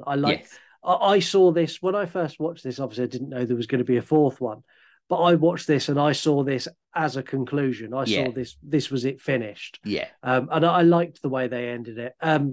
Nancy dying was a shock, but in my head, because this was the last movie, it made sense. Yes. And yeah, that's what I've got for mine. Nice. Yeah, I agree with you. I mean, it's really interesting, this film, because I'll go into my thoughts as well. But this film is visually stunning, which we know from, to be fair, it's not giving anything away, but from every film in this series, we know that they're visually stunning. They're visually really nice. But this film is no exception. It feels like that they understand what Freddy is in this film and expands on it, and feels like a natural evolution of the story in this one. Yes, it's different to what the first one was and the second one, and in this one we start understanding the dream world a little bit more, and we venture into it. But it's a welcome sort of change, and a welcome evolution to the story. The performances are really good. And I'm going to say it, but unfortunately, apart from Heather Langenkamp, who is just not good at all, sorry. I mean, she's better in this than she is in. Do you know what? I don't even know. I'm going to say I don't actually. That's a lie. I'm lying to myself. I think she's probably she suits the first one more, but this one, as gorgeous as she is, there's just something about her in this. It just doesn't suit it. I just don't know whether she's on par with the rest of them in it. I don't know. I just think she lucked out with the first one and then came back. But I could be wrong, and I know everyone's going to hate me for it, but I love her still. Yeah, I do. She's better in this one, I think. The set design and all the special effects are amazing, with a lot of standout scenes, as we've already mentioned. Never really liked the ending. I always expect more. But then also, I do what you said about it closing and essentially being, this is the end of Freddy, and this is how it's going to this is how it's going to end and there will be no more, so to speak. What you're saying makes sense. And it sort of helps me understand it a little bit more. Yeah, I mean that's how I viewed it, because I watch every movie not expecting a sequel. Yeah.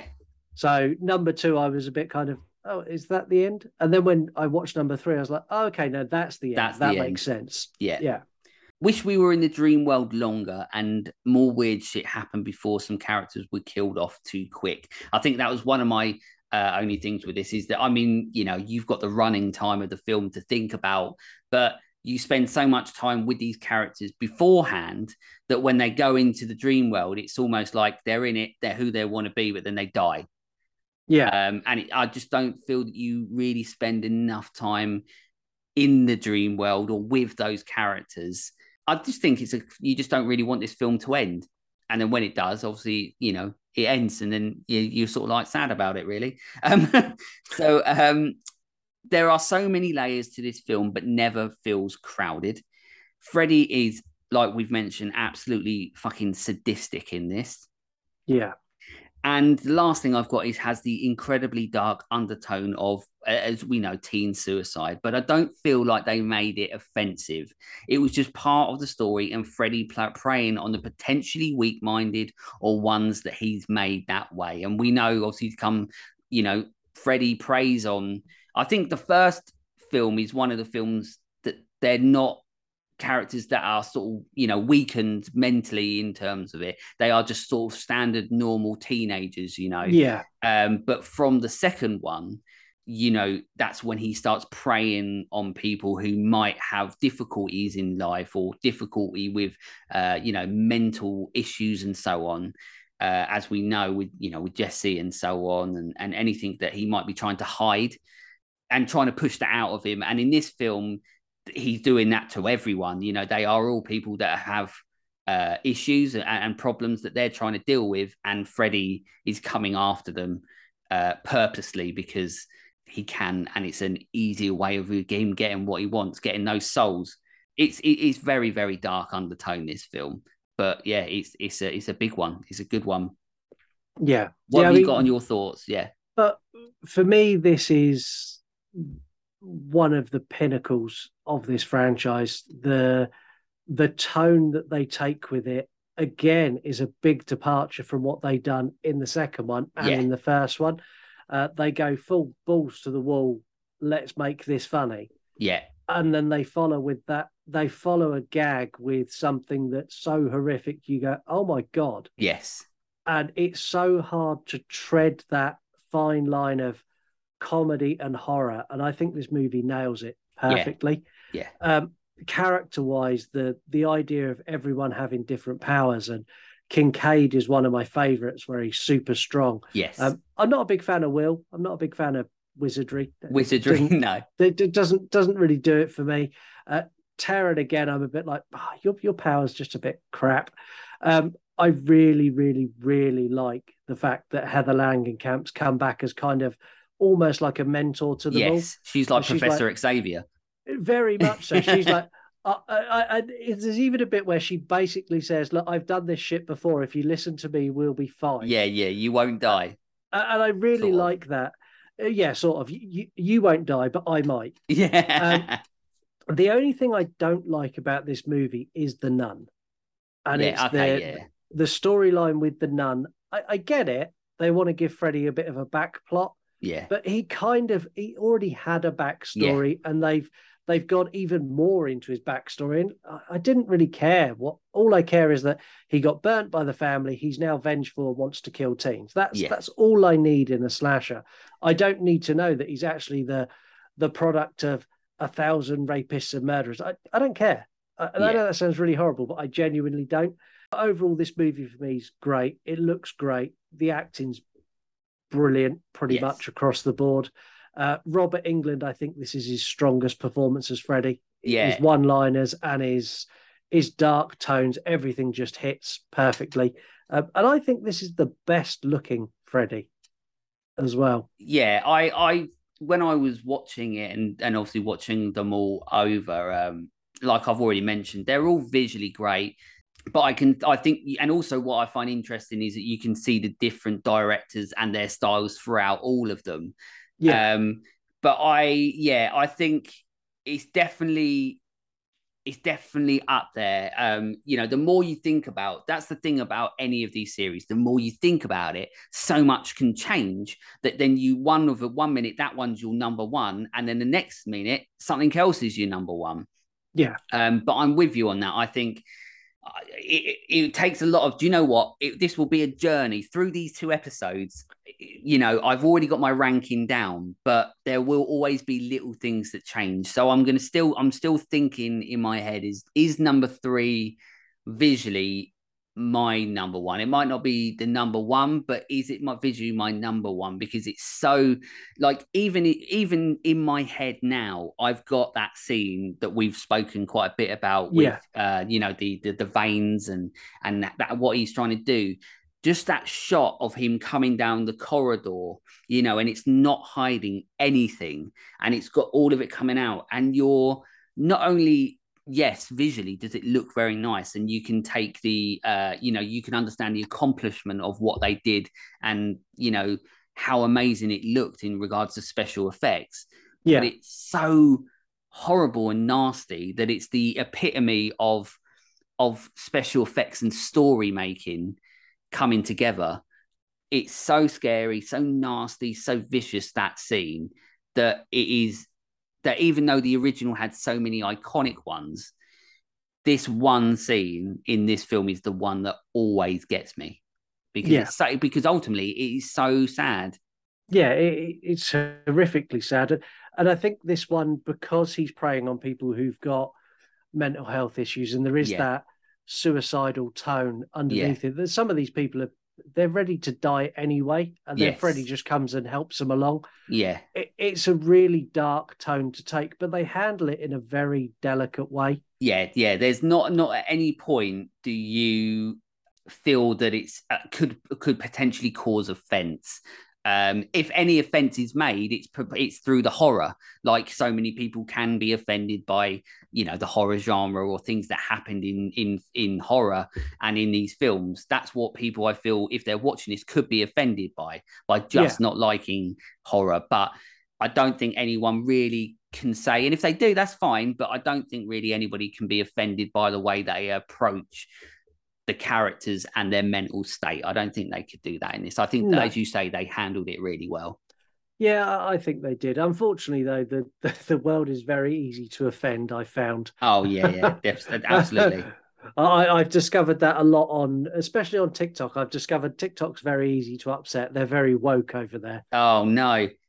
it it is fun though. If you post anything that's just slightly edgy or give any kind of opinion that people might dislike, it's like a free for all. It's quite entertaining. That's it.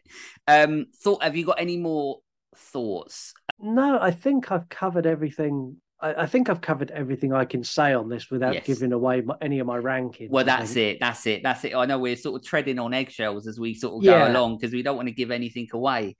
So we'll move on to the production info for this one. So, following the critical failure, which unfortunately it sort of was, of Nightmare on Elm Street 2: Freddy's Revenge, New Line Cinema was unsure if they would continue with the series.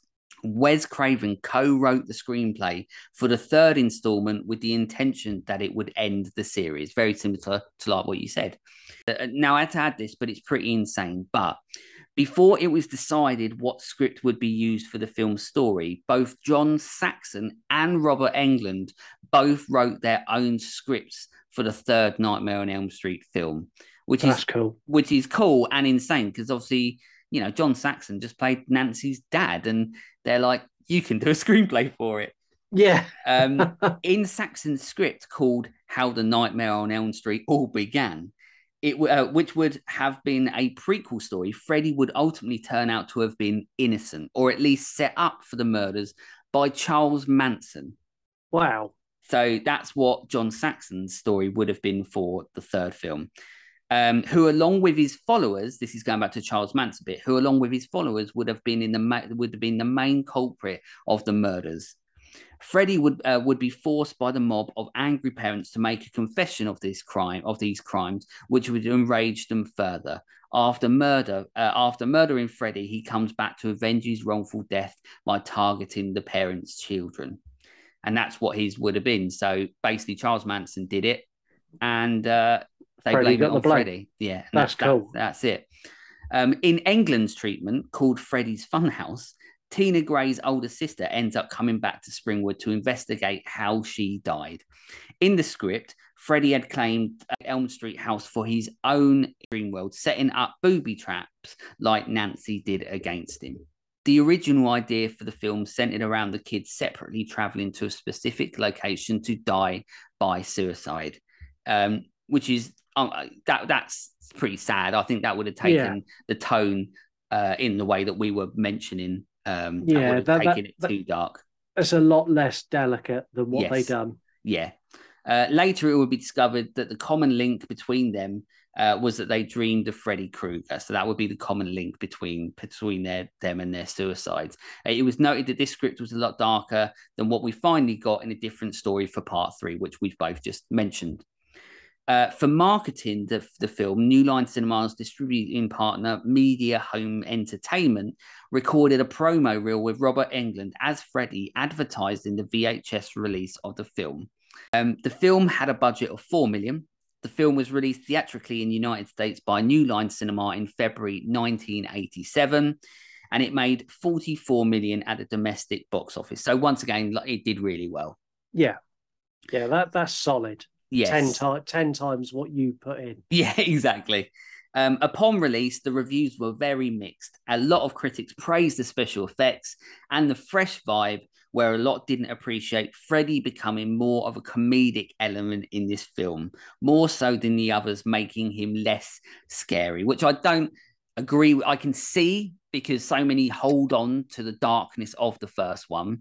Yeah. But then, like we've mentioned, there's so many nasty things in it that the comedic side of it just comes from his character of who Robert Englund has sort of understands who Freddy is now in this film. I think this is the film where he really sort of understands what he's made to do for Freddy.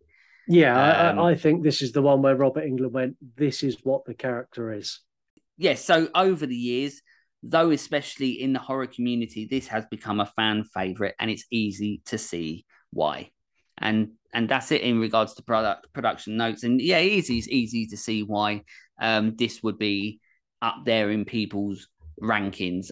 You know, I won't say whether it's in there with mine. It could be near the top, could be right at the bottom. But it's once again, what I will say about all of these entries into the series is that they're all interesting, and that's what makes it so intriguing. Yeah, definitely. I'd agree with that.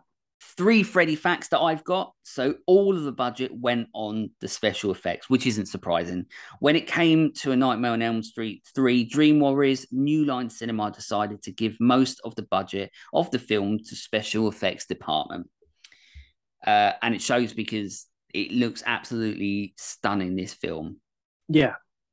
One of the most famous lines wasn't scripted. The classic line, "Welcome to Primetime, bitch," was not scripted, but rather something that Englund came up with on his own. And I think it's sort of like what we just mentioned. It's the epitome of an actor understanding that character. And like we said, I think that this is the film where he found it properly. Yeah. Could you imagine they could have cut that? Yeah, they could have done. They could have terrifying. Done. Yeah, if they'd have gone for, you know, The Death Before, where it was so dark and that, if they just kept it as dark and sinister as that throughout the whole film, then yeah, they wouldn't have had that line. It would just been a head go through and probably blood spewing out. But instead, you get that iconic line. And then the last one, I put that Jennifer Rubin actually stabbed Robert Englund. So when Englund and Rubin were filming her death scene, Rubin got a bit too into her part and actually stabbed Robert Englund with the knife.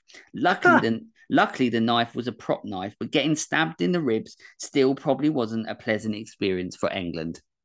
Wow, that's awesome. So stay away from her. Yeah. Or she'll get you. Yeah. What you got for your 3 facts? Well, I'm actually going to start with Taryn as well. So the actress who plays Taryn, Jennifer Rubin, she's had some of her fans come to her and say because of her part as Taryn and her battle with drug addiction, her character actually helped them kick their drug addiction, which I think's which is awesome. incredible. And once again, isn't this sort of a like, you know, I'll show you from horror. You know, I've spoken about the psychological side of horror before on the podcast on, well, one of my really early episodes. And what I love about when you hear stories like that is that, you know, so many people try and shroud this genre in darkness and how it's all a bad thing and it shows and depicts nasty things happening and people shouldn't watch it. But then, like you just said, you've got people who are dealing with addiction, dealing with mental health issues and watching these films, and it's like medicine for them. Yeah. That's what's so interesting about the psychological impact of horror. And I find it absolutely fascinating. And it's a lovely thing to hear that people, probably, especially as an actress or an actor out there, if you're portraying a character that has that impact on somebody's life, then what incredible. It is. Yeah, and what an incredible feeling for her to know that she helped someone. Effectively, she saved someone's life by playing a character in a movie. Which is insane, right? Yeah, absolutely fantastic. The original idea for this, or Wes Craven's original idea for this, was Freddy invading the real world and attacking a movie set all about Freddy. Oh, I wonder where I've heard that before. It was canned by the studio, so New Line hated it and put their foot down and said, Wes, you can't make that. It was then obviously shelved and it come back full circle, and it was the last Nightmare movie that Wes made, was what he wanted to do in part 3. Interesting, eh? Which I love the fact that he had that idea in his head so strong that so many years later, he still went, that's still the movie I want to make. You know, back in 3, I still want to make that movie. And I'm going to. Yeah. My final fact for this, I think, is brilliant. And I've seen Robert Englund talk about this as well. And it's so funny when he tells it. So on the set of this, Robert Englund worked long hours. He went back to his dressing room and he fell asleep in full Freddy gear. When he woke up, he opened his eyes and looked in the mirror and proceeded to fall off the chair as he panicked and didn't realize he was still in the makeup. I mean, that would be terrifying, right? Yeah, especially if you wake up and you kind of that half asleep and you think you've taken your makeup off and then you open I think I'd have panicked as well. Yeah, exactly. Like full on heart attack. Yeah. Oh shit, I'm still Freddy. I'm still Freddy. I'm in the dream world and it's real. Yeah, and that's my 3 facts for this one. Perfect. Yeah. Well, yeah, I mean, Dream Warriors, you know, to some people, depends how you look at it. This might have been like yourself, you know, you saw it as sort of like a conclusion to the series, even though obviously we know we get more because we're going to talk about more. Some people saw it as like the reinvention of the series, where it tried something once again different, but you know, did it succeed more than where 2 went? You know, do people, or is it ranked? Do we rank it, or do other people rank it higher than the first one? I know I've spoken to people before that actually do.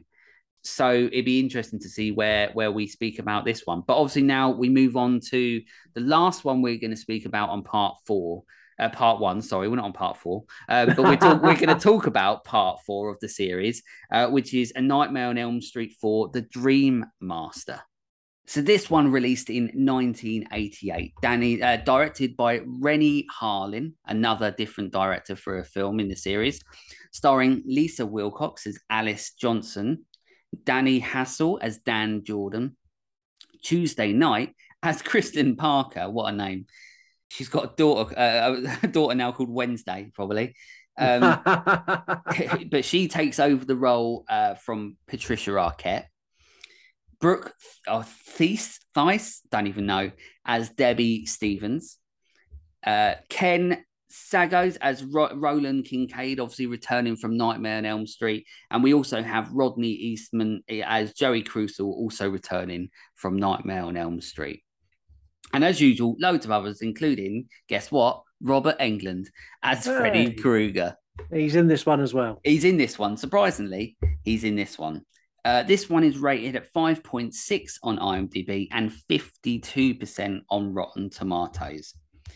So the Google synopsis for this one, you ready? Yeah, I think so. Yeah, so Freddy Krueger returns in Kristen's dreams and persuades her to summon a friend, Alice, who is drawn into Kristen's dream, wakes up to realize that Kristen is in danger. That's it. Really? Yeah, that's it. That's all you get from Google. That's not even a synopsis of the first 10 It's minutes. no, literally, that's like, yeah, that's nothing, isn't it? That's like the opening lines of the film. Yeah, That'll do. They are getting worse. they're getting worse. They're getting worse. By the time Dream Child comes, it just be there's a child and a dream. The end. The end. Robert Englund's in this one, and that's it. So these are my watch through notes for Dream Master. So starts as a means to go on with the pop song opening. Creeper factor 0. Yeah, it's not creepy at all. It's gone full MTV. Wish the cast and crew writing was not annoyingly going over what's happening. Oh yeah, I remember I sat there and got really annoyed because you've got everything that's going on and it's sort of showing this and showing that, but you still got across the screen everyone that's in the film massively across the screen, and I was getting annoyed. I'm like, I want to see what's going on. Yeah, get out of the way. All I put on this one was giant hair. They've got giant hair. They have. We don't say that don't mean dick enough. I'm definitely going to bring that back more. That's a very good point. I could use that every single day of my life quite comfortably. That don't mean dick. Yeah. You know what I mean? It's just, it works with so much. And I think we need to start some sort of petition to get that going around. That is 100% going in the story as we do the build up to this episode. And I'm going to try it tomorrow at work and I'll let you know how I get on. Yeah, absolutely. I want to know. By part 2, I want a spy frequently saying, that don't mean dick. What is the karate scene all about? He's also the worst nunchucker ever. Yeah. I like how the Alice character is already going mental and she knows nothing of Freddy yet. The call through back to the Dream Warriors in the junkyard, that's cool. Yeah, I like that.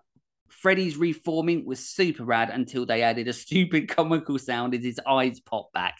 So they everything was really cool. And then when his eyes get there, like, and just make a really weird boop, like sound, like it was really like, once again, it was fucking stupid. How's this for a wet dream? Is bloody funny. And to be fair, that death is visually well done, albeit too quick. Yeah. The replacement for Patricia Arquette as Kristen is not good. You might disagree with me, but Patricia Arquette is very good in Dream Warriors, and the replacement for her, he's not very good. No. But that's my opinion. Over top bedroom shot of Kristen panicking is very nice, but a dream sequence makes no sense because she wakes up in a dream which she would know she's in, and as she's aware of what's going on, but seems to be pretty happy sunbathing and Shark Freddy sucks.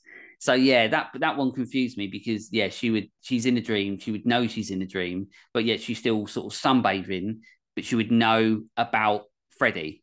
Yeah, she'd know not to be sunbathing. Yeah, she'd be sitting there like they would have done in the other films previously. She would have been sunbathing, and then but Freddy would have made her do that. You know what I mean? And then she'd be like, "What the fuck's going on?" Instead, she's lapping up the sun.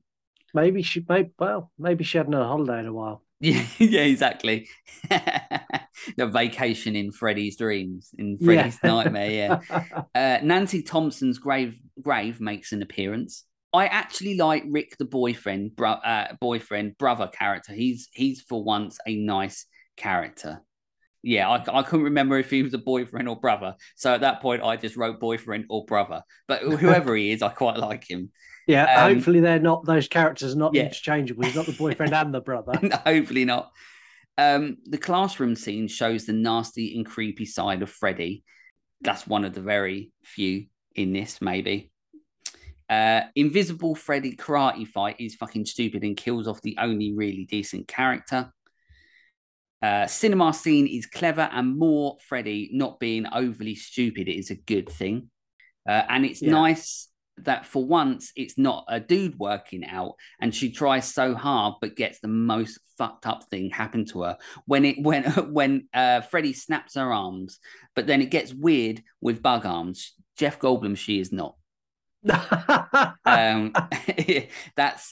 messed up. I mean, as I said, well done for them, putting out in the world that women like to go to the gym as well. And I'm once again, this films is really good at pushing those boundaries that may or may not be something, especially in the 80s, where people can and can't do this and cannot be this and can't do that.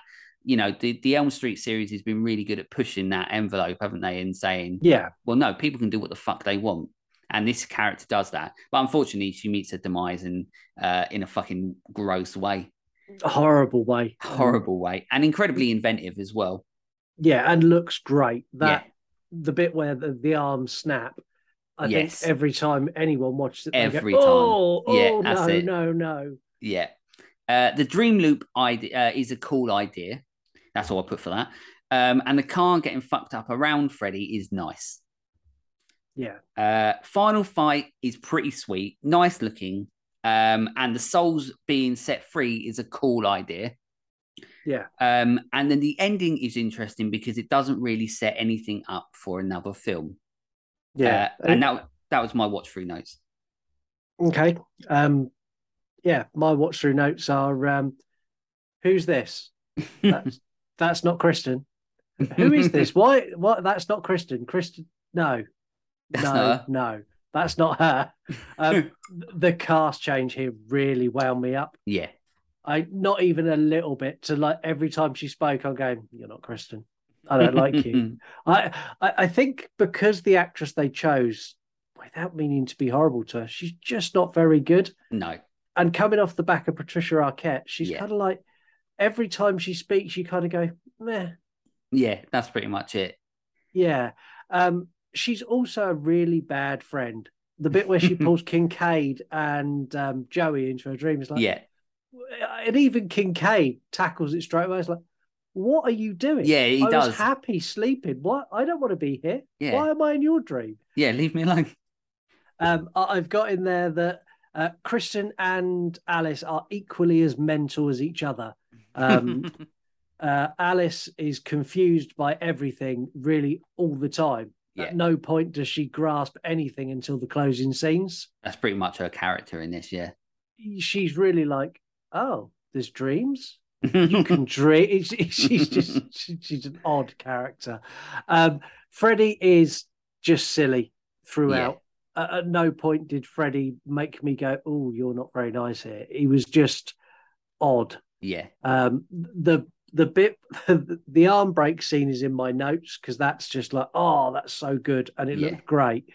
And then they followed it with the weird bug scene and Freddie picking up the whole thing and like squishing it. I didn't get it. Yeah. I just didn't buy into it as much as I bought into the others. The end, before we get to the end fight scene, there's the fight scene where I've got in my notes, could they not afford Robert Englund for this scene?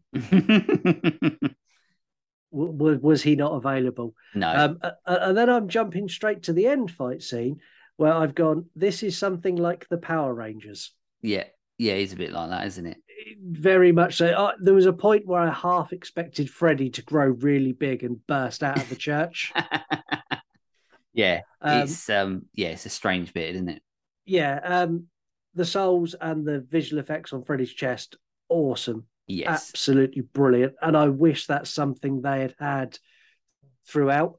Yeah. I like the idea that he's trapping the souls, and then they're releasing them. I thought that was great. Yeah. Again, another big departure from the previous movie. Yeah, it's mad, isn't it? Every time you watch. I suppose that's one thing you can say about it is that it's so, if you've never seen these films and somebody's like, oh, I fancy watching them, you can literally say they are so unpredictable that you never know what that person's going to expect. Every film is different. And this film, like you say, is no exception. No, I think for me coming into this one, I was excited. I was happy with where Dream Warriors got to and how Freddy was. I was happy with that. Yeah. And I went into this expecting that, but amped up a little bit. Yeah. And what I got was not what Not I expected. that. The fact that there's a dog that pisses that brings Freddy back to life. Yeah. Yeah. Who wrote that? I know there's some weird things happening. There's some weird choices in this film. And fun fact, that dog looks like my dog.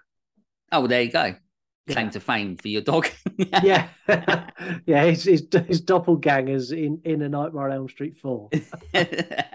Right. Move on to my thoughts for the fourth film in the series. So, unfortunately, this film is definitely a product of the 80s, where including pop music rather than going for a creepy score was favoured and does hurt the film for it. And this was also the start for what I call MTV Freddy. Yeah.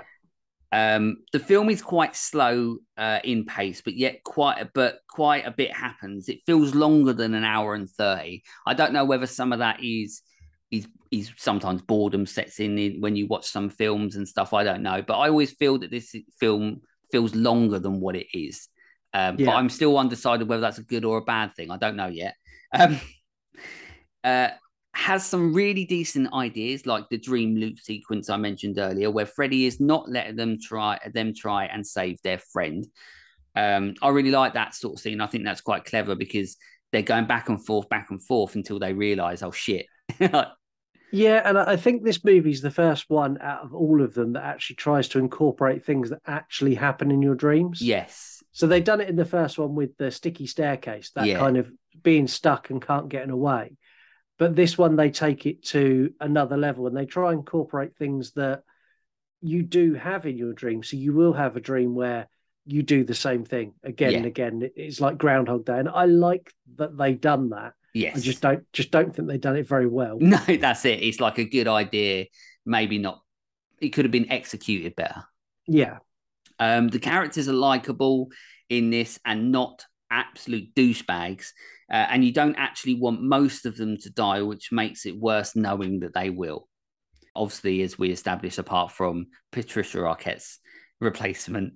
Yeah. The effects are really good, but this could just be more. But I wanted more of them, but I could be asking for too much. So yeah, I felt that this film it took a little bit of a back burner on the special effects, rather than what we got. But then we just came off, Dream Warriors, which was so special effects heavy, and obviously even the original, had so many iconic sort of stuff and that, scenes and special effects. But this one felt that it lacked it.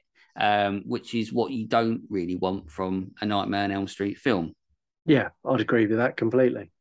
I really like how they really show in this that I think more than the others so far, Freddy's powers in the dream world, but he still sucks big time in a fist fight.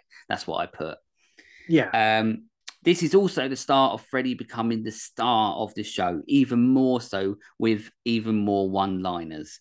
I don't mind it in this because it's not annoyingly stupid. It's not too bad. It's just mostly funny. But what this does is take away from how scary Freddy actually can be and how scary the concept of who he is and what he can do. The film has some very inventive moments and weirdly feels like a standalone to me if you take away the story brought over from the previous film's characters. This is an interesting one, and that's how I ended my thoughts. Okay. What you got? My thoughts on this is the wheels have fallen off the Nightmare on Elm Street franchise.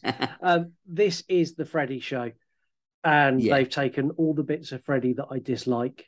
Well, no, not dislike. Dislike is strong. They've taken all the bits that I least like about Freddy and amped them all up to a million. That's and become all the the bits, forefront, yeah. Yeah, and all the bits I really like about Freddy, they're still there, but they've dialed them right back. And they've made Freddy's almost become a caricature character in this. Yeah. He's so overblown and over the top in everything he does. Yeah. The bit where they do the fight when Freddy's not there, at that point, I think for me, I was kind of out. I was kind of like, this is dumb now. Yeah. It's gone beyond being a bit different. And this is just a guy who's holding a a Freddy glove on a broomstick and wailing it around for them then to cut the broom out. Yeah. Um, Overall, the movie's okay. Visually, nowhere near as good as the others, I don't think.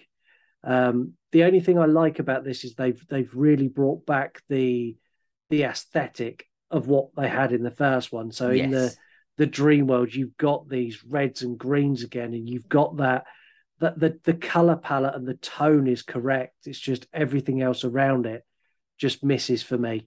Yeah. Alice, I think, is the worst written character in the history of any franchise ever. I hate her with a passion, and the recasting choices I think are dismal. Yeah. I'm not a huge fan. I don't know if that come across in my thoughts on this. There are some incredible practical effects. The car stopping, where it hit, so the car hits Freddy, and then the car folds around it. Yeah, it looks amazing. Incredible, and still to this day, I do not know how they done it. It's good. Yeah, I mentioned that as well because it is. You're right. It's like one of those moments when you're watching films and like your brain almost stops because you're like, that's fucking amazing. Especially when you're watching films that that you're sort of like you might be getting pissed off at, so or like or you're like, what's going on? But then sometimes you get the moment that sort of takes you out of it, and you're like, wow, that's amazing. How the fuck did they do that? And it brings back that wonder of horror again. Yeah, and there's a couple of moments like that, like the arm breaking scene. That bit's like wow, that's so good. And then they follow it with her turning into a cockroach. It's like, but you just done that so well. Why did you now do that? Why? Quit while you're ahead. Yeah, you've done something really good, and every horror fan who sat in the cinema watching this or sat watching it at home has gone, that's brilliant. Yeah. And then you followed it with like this, I don't know, those prosthetic bug arms are literally just like stuck to her. And she kind of like waddles down the corridor. It's like, oh no, why have you gone that way? Why didn't you just let Freddy continue to push the bar and like fold her in half, and we'd have all gone, yeah, well done, bravo. We like that. Yeah, that's a good one. They made it worse. But yeah, no, this one for me is it's I'm not going to say where it ranks, but it's not for me. This one, it's not done well. No. So production info for this one, what I've got is the franchise originator, Wes Craven. Obviously, we know who that is. He presented his own pitch for the fourth Elm Street film, but producers Sarah Risher and Robert Shea turned it down, instead going with the Dream Master pitch as the progression of the Dream Warriors concept from the previous film. So yeah, they started trying to go with that Dream Warrior-esque direction. Yeah. But then, as we've both said, they probably didn't do a very good job of it. No. Even though no director was attached, the film somehow had already started filming until Renny Harlin came on board and wanted to continue with the Dream Warriors story rather than go back to the roots and go full horror. I love that. I love the fact that New Line just went, look, we're making it. Just start. Don't worry, we'll get you a director. Yeah, exactly. That's coming soon. It's crazy. That is insane.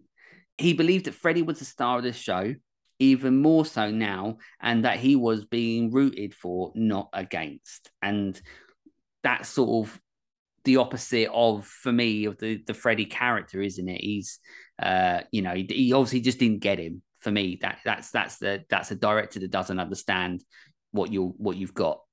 Yeah. The role of Kristen Parker, portrayed by Patricia Arquette in Nightmare on Elm Street 3, had to be recast for the film due to Patricia Arquette not happy with the label of horror and fought against it and wanted to pursue more dramatically challenging roles in serious films, hence why it was played by a different actress. Which is obviously, as we've both said, is an absolute shame, because I think Patricia Arquette suited Dream Warriors really well, suits this style of sort of horror, and she is another sort of a strong character that Nightmare on Elm Street does so well. And as you rightly said, they did the absolute fucking opposite with her.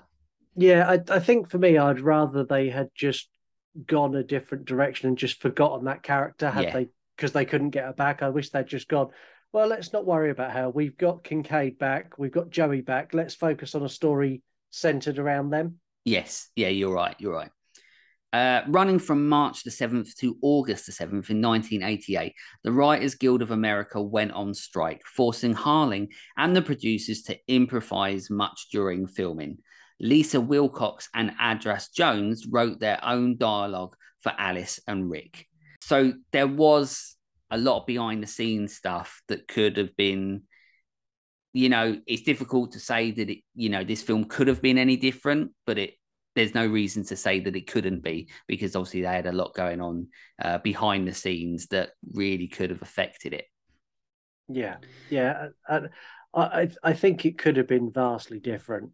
Yeah, definitely. It's one of those movies that a couple of different choices and it would have been so different. Yeah. Just a couple. We're not talking big choices, just a couple of little tweaks. Yeah, definitely. And it would have been a completely different movie. Yeah, I agree. The film had a budget of 6.5 million, and the film was released on August 19th, 1988, and it made 49 million at the box office, making it the third most successful Nightmare on Elm Street movie to date. So it still made bank. Yeah.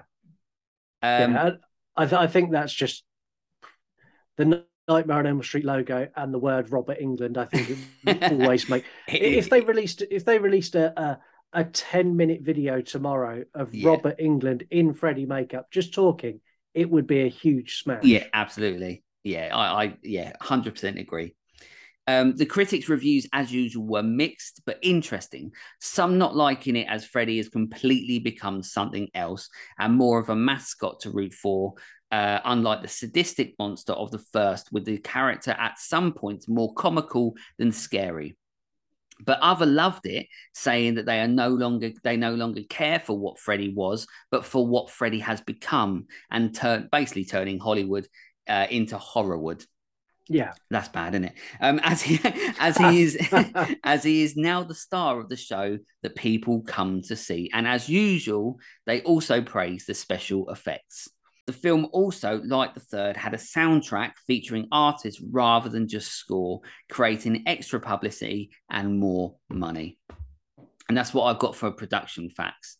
In this film, I sort of, read it there, but yeah, and as you said it, Freddy in this one becomes almost, I don't want to say the hero, but you know what I mean? He doesn't feel like the villain in this one. He feels like you're just watching somebody do some nasty things to people, but it's quite funny. Yeah, and the crazy thing is, at the same time in the real world, Robert Englund and that character had become, they were everywhere. Yeah, everywhere. He was on chat shows dressed as Freddy. He was on award shows giving out Oscars as Freddy. He was, that character was so ingrained in pop culture. You couldn't go anywhere without, everyone knew who he was, even if they weren't old enough to watch the movies. Yeah. But everyone knew the name Freddy Krueger. Yeah, it's mad because Freddy Krueger, not Robert Englund, became a global phenomenon. And that must have been so difficult for Englund. But then at the same time, I think to myself, but how difficult? Because he's getting absolute serious money for it. So it's one of those things, isn't it? But yeah, this film for me creates that different Freddy that, a lot of people associate with Freddy now, but then they took away what he was. Yeah. So now, on to the 3 Freddy facts that I've got for the 4th entry into the series. Englund's dentures fell into Troy Newkirk's mouth. I know it's gross, isn't it? Newkirk has revealed that this was her first on-screen kiss. But it didn't go exactly to plan, as Englund's Freddy dentures fell into her mouth when he kissed her, which is fucking gross, right? That's not nice. It's not nice at all. Englund wasn't originally behind the project. So Englund admitted that he was worn out from his other acting gigs and didn't really like the idea that was presented for Nightmare on Elm Street 4. However, the director, Renny Harlin, won Englund over, and the others as well, after the first cut footage was put together. After that, Englund described the film as the MTV Nightmare, calling the film energetic and kinetic. I feel like that's probably the money talking. Yeah, I think he was won round not by the first cut of the movie, but by the first check he was Yeah, handed. they're like, oh, you know what? I don't want to do this anymore. And like while they're watching the first cut, somebody slides in that check and he's just like, oh, bloody love it. It's great. Well done. Well done. Well, I'm in. And then the third fact that I've got is England's favourite scene is in part 4. So the scene comes after Alice leaves the Crave Inn and rushes to Dan's car. Alice tells Dan she's going to drive before they get in the car and drive off. The scene repeats a couple of times before Dan realises that they are dreaming, since the same sequence is happening over and over again. Englund has stated that this is his favourite scene in the entire franchise because of how well the scene captures what a dream looks and feels like, and that's exactly what you were saying earlier. And yeah, we've both touched on it, but yeah, I really like that scene, and you quite rightly said it's that realism, isn't it? That is actually dreams that people have. Yeah, and I like that. Yeah, and that's a real sort of scary part of it. What have you got for your 3 facts? So New Line approached Wes Craven for this, and they offered him to direct, and he turned them down after seeing the script. They then said to him, well, that's fine. If you don't like the script, you can rewrite it and then direct it. And Wes Craven turned them down again and said, no, I'm not interested. I don't want to do it, which I think's a little bit crazy that Wes Craven wasn't interested. He wasn't in for this. I just think it's weird. Yeah, well, because obviously, in the meantime, he's always been making films, hasn't he? It's just, I don't know. I think, Wes just likes to do what he wants. And I don't think there's any shame in it, but I'm with you. It's weird that he maybe didn't want to come back for something that he created and wanted to set that on the right path again, possibly. Yeah, which I just found it odd. I mean, one of the other things they'd done to try and entice him back is when they wrote the script, the diner that Alice works in is called the Crave Inn, after Wes Craven. Of course, yeah. See, I've even said it earlier and I didn't click onto it, so I didn't think about that. So, and that was something they deliberately put in there as almost like a lure to try and get Wes Craven to bite. Come on, we've made the diner after you and everything. You got to do it. Yeah. Well, that's a good one. I like that because I honestly didn't know or even think about that one. So, well, there you go. That's the 4. I got one more. Oh yeah, go. Oh yeah, you have. Yeah, go on. Got one more. Final one. Nice, short, easy one. Yeah. You said that this contains Robert Englund's favourite scene. This is also Robert Englund's favourite movie in the franchise, saying it was the most fun for him to film. Oh, okay. Yeah, see, this is the thing with Robert Englund. He's thinking about how it was the film, not how the film came out. So yeah.